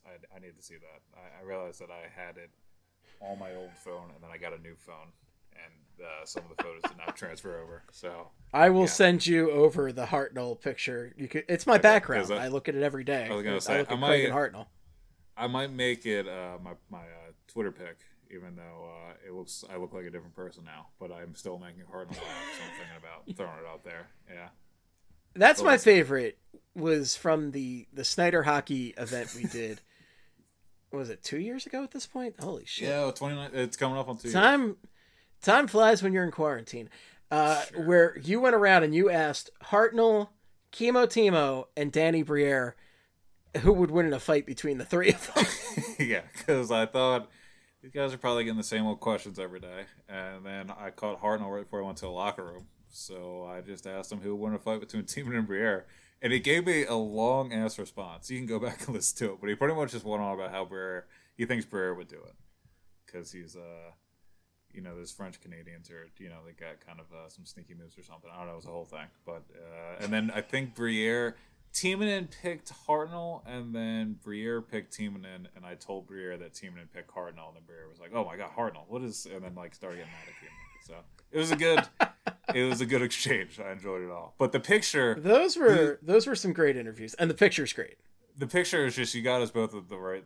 It looks like we're friends. So I want people to think that it does look like you're friends. We're just hanging out. Yeah, so we're just being two redheaded stepbrothers. Now that's a movie nobody's asking for and nobody's gonna make, but I'll make it. I'm producing definitely it. do I'm that. writing it right now. Yeah, literally right now. Literally right now. What else do you think I was doing? Come on. So this is your call because we are running late. I know how you need sleep. Let's knock this out real quick. Yeah, you gotta. I need to give a formal RIPD to Ryan Callahan for retiring. Yes, I'm as shocked as you are that Ryan Callahan didn't retire 4 years ago. Who would have thought he just retired? This guy, what a giant pain in the ass Ryan Callahan used to be to the Flyers. He might be one of the most annoying players that we had to see the Flyers play against on a consistent basis. And those years when the Flyers could not beat the Rangers and their teams were like Dubinsky, Callahan, and they had Lundqvist and net were fucking annoying. They were it was the most irritating hockey to watch and be a part of. Because those guys would just go out and be assholes and you couldn't beat Lundqvist and then that was pretty much it. But Ryan Callahan was pretty much he just was a very good blue collar player. Like he was just a big like sandpaper player that was actually good and actually like produced too, but he was just annoying as fuck. He was just fucking terrible. I also remember 4-goal game and a hat trick in back-to-back seasons against the Flyers. So 48 games against the Flyers in his career, and he had 19 goals and 33 points against the Flyers, both of which were his highs against any team. And then he had 4 goals against the Flyers at MSG in a 7-0 win for the Rangers over the Flyers. That was March of 2011. And then he had a hat trick in Philly against the Flyers in a 5-2 Rangers win on February 11th, 2012. So he scored 52 goals those 2 seasons, and 7 of them came against the Flyers in 2 games. So, fuck him, I guess, is what I'm saying. Yeah, like, that's and, like, those are his 2 best seasons in the league. Like, he had, oh, no, that's not true. He had 2 20-goal and 2 50-point seasons. Both came in the same 2 seasons, 2011-12 and 2014-15 with the Lightning.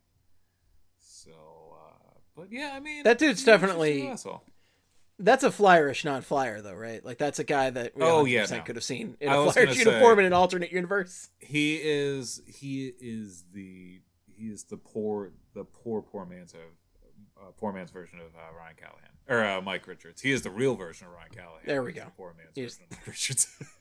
He's IRL Ryan Callahan. He's no doubt Ryan Callahan. Wants to be. If you're going to ask Ryan Callahan if he's Ryan Callahan, he's going to tell you he's Ryan Callahan. So, yeah, but that's pretty much it. It was just fuck him. I mean, there wasn't like any big. I'm trying to think of something from the 2017 series. I mean, there wasn't like one particular thing. It's just we had to see his ugly mug go up and annoy the shit out of us with with the Rangers against the Flyers just over and over, and it was unbearable because it also had Henrik Lundqvist and his not ugly mug shutting us out every game. And that was back when the Flyers were like before making the postseason this year and being a lot of fun. They were a lot of fun back then. That was like the last era where they were actually fun when they had the like that brawl series against the Penguins and also the like they just had games against the Rangers too where they were just annoying as fuck to play against. So draw retirement, asshole. And I hope I hope you had fun. That's where I stand on that. Oh man. So we say goodbye to Ryan Callahan and we say hello to a new Bachelor on our latest batch update. Baby, that's why I should stop doing the segues. All right. Yes, just let me Look how you just casually agree with that. Yeah. So the Bachelorette is done, and we immediately get a new Bachelor to go over. Just like the pro sports leagues, ABC lost ground. They had a lost season with the quarantine. Now they got to shove a couple seasons here together in a row, and they should just keep cranking them out year round. Like at this point, what's the point in even delaying the schedule? Yeah, I agree. They should do that because I got to keep Ian hard at work. He's got to do something for this podcast. It's our podcast. He's got to do something. So, all right, you ready, Steve? Are you buckled in? I'm so buckled in. Hot off the heels of The Bachelorette, ABC sets up another batch bubble. This time, all the action will take place in a McMansion located in the suburbs of the coleslaw capital of the world, Pittsburgh. Oh my God, why? America's Bachelor this time is Matt James, most generic name in the history, who looks like a handsome Squidward. What a nightmare. Yeah. Wait. So not only is this in Pittsburgh, this guy is described as a handsome Squidward. I don't know why, but you're what a nightmare. Call me there. I don't know. I was saying that more to Pittsburgh, and then you brought up that he looks like a handsome Squidward. Well, apparently it looks like that is certainly a description. It is. I mean, and we'll never know what he looks like because I'm not watching this fucking show. But we'll take his word for it. So. Apparently, he is the show's first black bachelor, and ABC introduces us to him with some footage of him working out shirtless. He has abs, and then Ian put a pepper spice thing, which I think is the not an eggplant, but So I'm just glad it took 45 seasons for them to go, maybe we should have some diversity in these bachelors. Yeah, they're just like, Jesus it's like Christ. There was only. I can't fathom how it's just now. They're like, I guess we could have a guy that's not a white guy be a bachelor. It's been on for like 20 years now, too, hasn't it?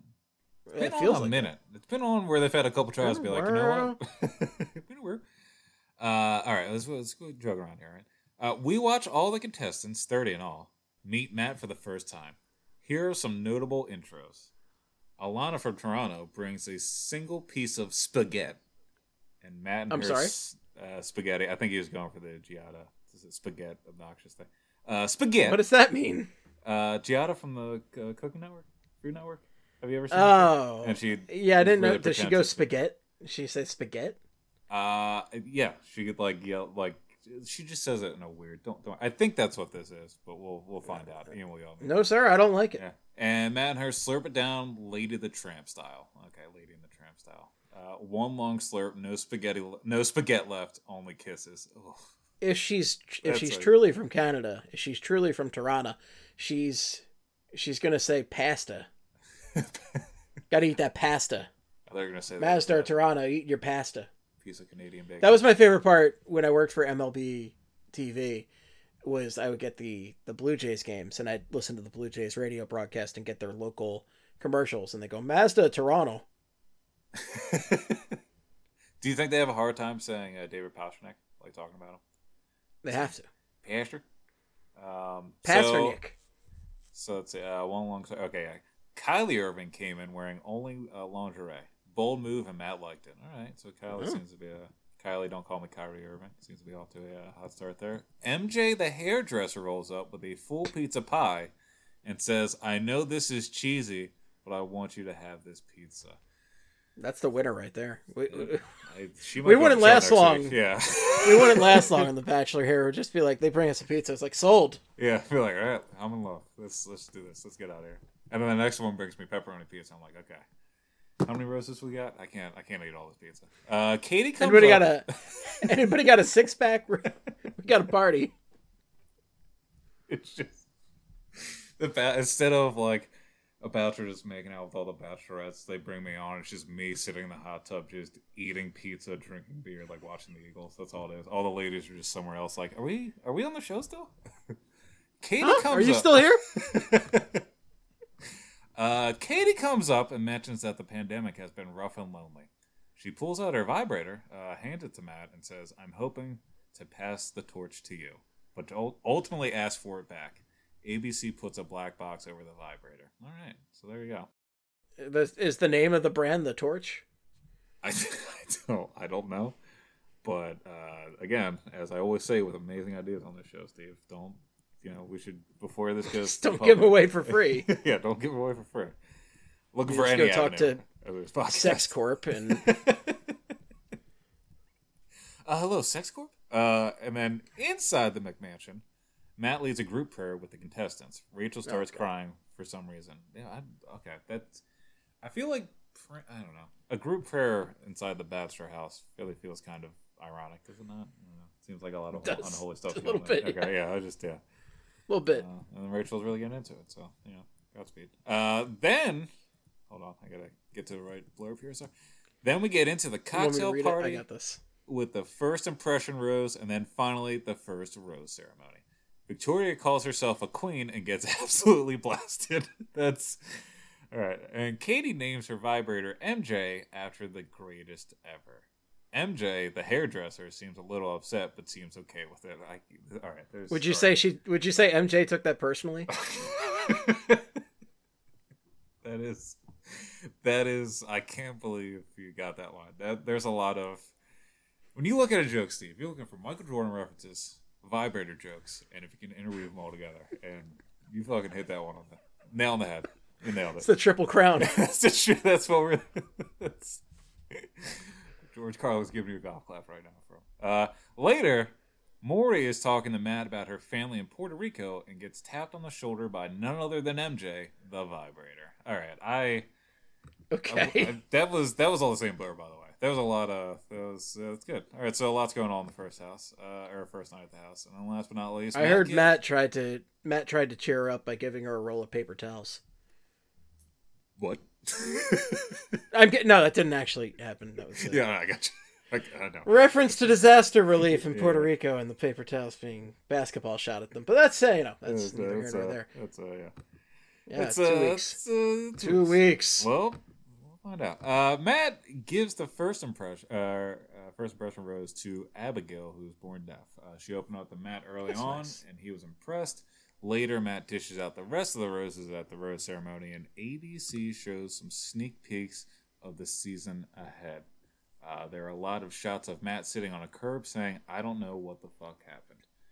I mean, That sounds like college. I was gonna say, if ABC should have got a show for this dude doing that, I'm right here. I'll sign anything. What was the other thing I just said I would do? Oh, I would make sex sounds in the booth with JJ.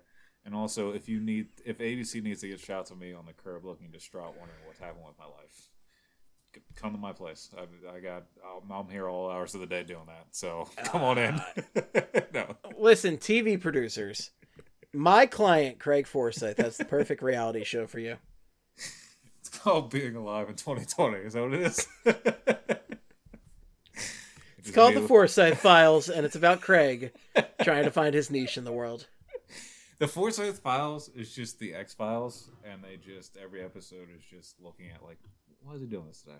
Does he know he's wasting his time? Does he know there's another way? He could be making money right now. Does he know that? Like, just, that's all. Craig Forsyth. All right. Yeah. I mean, so this looks like a promising bachelor bubble that is going to happen, and I one can only wonder if he'll find his true love 2 episodes in and bring in another bachelor. But there's only one way to find out, and that's via your brother's recaps to us. That's it. What a tradition! This is the greatest tradition, and I hope it never ends. Well, there you go. It's still going on this week at least. So let's do around the league now. Call it a night. Captains being named. Patrice Bergeron replaces Chara in Boston as the captain, and Jared Spurgeon becomes the second full-time captain in club history, other than Mikko Koivu, who had the title from 2009 to 2020. Colin Wilson retires. He was the 7th overall pick in 2008. He had 286 points with 113 goals in 632 games between the Preds and the Avs over 11 seasons. Zemgus Girgensons is out for the season following hamstring surgery. 19 points in 69 games last year for the Sabres. Pierre-Luc Dubois stays with the Blue Jackets for 2 years, $5 million a year. Oliver Borkstrand also stays with the Blue Jackets. His deal is for 5 years, $5.4 million a year. Vince Dunn stays with the Blues, 1 year, $1.875 million. John Marino stays in Pittsburgh for 6 more years, $4.4 million a year. I don't like that contract as a Flyers fan. Sammy Vatanen returns to the Devils for 1 year, $2 million. Dylan Strome stays with the Hawks for 2 years, $3 million a year. There were a bunch. Is that enough money to learn how to skate? Oh, shit. Because you're going to have to give it on a mat. There are a bunch of PTOs. Stromes, am I right, folks? Do you I imagine they're just broke, and it's because they're spending all the money on learning how to skate, and they're just not going to have enough. Like, Matt's going to be the problem. Everybody in the family is going to spend all their money on getting Matt to, learn how to get his ass down on skates, and he's just not going to do it. He's gonna fuck up. So terrible. It's real shit. Terrible. PTOs. Travis Hamonic to the Canucks. Trevor Lewis is in the Jets camp. Andy Green, Matt Martin, Corey Schneider, and Tom Kuhnackel going back to the Islanders for tryout. Michael Stone to the Flames. Yannick Weber to the Predators. Frederick Gaudreau and Zane McIntyre to the Coyotes, and then Boo Neves to the Bolts. You said Gaudreau. Is that Gauthier? Gauthier. Sorry, there's a Frederick Gaudreau show, so that's definitely. I just love that there's a Boo Nieves out there. Like, his name's Boo. That's great. Yeah, he's got a real fancy name, but Boo's the funnier name to call him. So Connor Zary, 24th overall to the Flames, and Lucas Cormier, who went 68th overall in the 3rd round to the Golden Knights, signed their entry-level contracts this week. Carson Focht, center for the Canucks, drafted in the 5th round of 2019, signed his ELC as well. J.F. Berube, a friend of the show, not best friend of the show, signed an AHL deal with the Ontario Reign, the Kings AHL affiliate, was traded to the Rangers near the deadline last year for future considerations. Starting their freshman year at the University of North Dakota. Seattle hired Jason Botterill as assistant GM and Norm McIver as director of player personnel. Botterill, of course, was the GM of the Sabres for the last 3 seasons before being fired in June.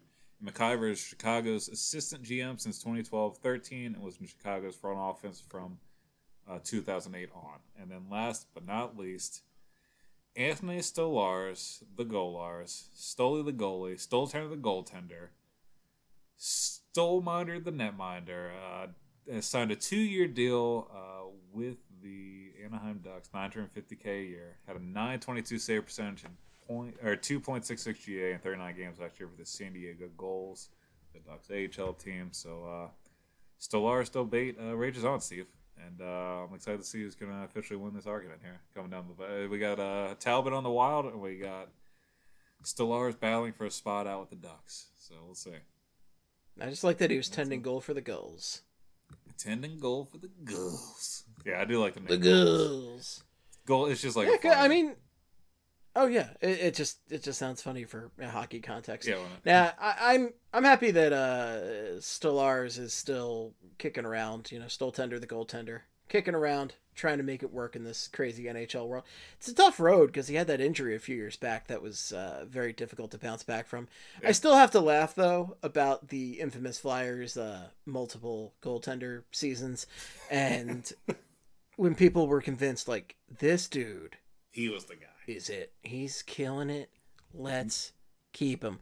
And yeah, look, I get it. I get it. He had a few good games and was exciting, but people in this town, this is a real shocker, get very swept away very easily. You're telling me Jalen Hurts isn't going to be the next guy under center next year? Is that what you're saying? Also, I do. Yeah, that's exactly what I'm alluding to. That's I remember exactly. Just like the Flyers won the Stanley Cup last season, and the Phillies won the World Series 2 seasons ago. I have a completely. The game everybody turned on Stolarz was he made 40 saves in MSG one weekend night in February in 2019. Everybody's like, you know what? I think this is our guy. I think this is the guy that's going to be a net next year. And it's like, no, he's not. He's been here for a while. I like Stolarz too. There's nothing wrong with him. I hope he finds. You know what? I hope he just finds his role in the NHL. And yeah, I just want to be happy, man. Yeah, that's all that matters. Yeah. You can sleep with yourself at night. That's what I'm hoping with. I'm hoping Anthony is just wanted to be himself. So he just has fun out there. What it all comes down to. That's what it all comes down to. That's what it's all about, folks. Thank you so much for listening. If you have any feedback for us, the best place is on twitter.com.org.edu.ca. You can reach Craig at sportsarbad. Yeah, and I've been working on a couple things, and I should have them both out by next week at the latest. I will definitely, the one I will have out on Monday, it is about the 5 Flyers I think that are the most approved this season, and you'll see who I'm thinking. And I was working on it on the middle of the day yesterday, and then some other stuff came up, and I kind of got distracted. And then that should be out on Monday. Might work on the Bill Barber stuff. Like I do want to get that out next week too. I'm just kind of waiting on one thing, and then also I might write about Carter Hart as well. And there's also a prospect report coming out there, but Carter Hart one is dependent on how much time before the start of the season. So. But, yeah, that's everything that's going on. And, yeah, that's it. Look for a Flyers forecast next week on Tuesday. Nice. Yes, you can. Yeah. A lot going on, but the forecast is quick. A lot going on, yeah. Forecast, by podcast standards, the forecast goes quick. You can reach me at Esteban or at Flyperbole. For your hockey needs, though, make it Flyperbole. A lot more hockey talk on that account. And yeah, as Craig said, look out for the Flyers forecast. We will now be coming at you with 2 podcasts a week. Early in the week, Flyers forecast. Late in the week, Flyperbole. Very excited to have hockey back and be talking about your Philadelphia Hockey Flyers. Going to be a good season, hopefully, and hopefully a safe season for these guys. I mean, we just saw the news about the Sixers having a positive COVID test, and they were having a killer start. So it's just, oh shit! It's not great. Seth Curry got it. Oh fuck! When did that happen? I got pulled from the game today, or just before the game, or something like that. So this is breaking news. You heard it here first, folks. No, you probably read it from Woj first, but that's what Woj is for. Yeah, don't worry about it. That's the details. We don't worry about those. Yeah. All right, folks. Well, anyway, we will be back at you next week talking Flyers. Very excited for the season, regardless. And stay safe out there. Please continue to wear a mask. Don't, raid any federal buildings with Congress people in it, for the love of God. Oh my God. Yeah, that's the world we live in. Yeah. Yeah, let's maybe stop doing that. But again, none of you people are doing that because you're wonderful people who listen to Flyperbole. Yes. Although if you did Yes. this, well, yeah, never mind. We're not getting into that. It's dumb. was a good I one. can't believe you made it this far. Can't believe you made it this far. All right, folks. Thanks so much for listening. Until next time, in the words of the great Gene Hart, good night and good hockey. Wow, wow, wow, wow, wow, wow. Wow, wow, wow, wow, wow. Well. Flop orderly, flip, flip, flop orderly. Flop orderly, flip, flip, flop orderly. Hello, everybody. This is Flyperbole. It is a podcast about hockey, mostly the Flyers, but also other hockey things, like other hockey teams that play the sport of hockey. Steve, but not Steve Hartnell, and Craig, but not Craig Berube. No, this isn't all those hockey guys. These are the guys who watch the hockey sport. Yeah! Flop orderly, flip, flip, flop orderly. Flop orderly, flip, flip, flop orderly.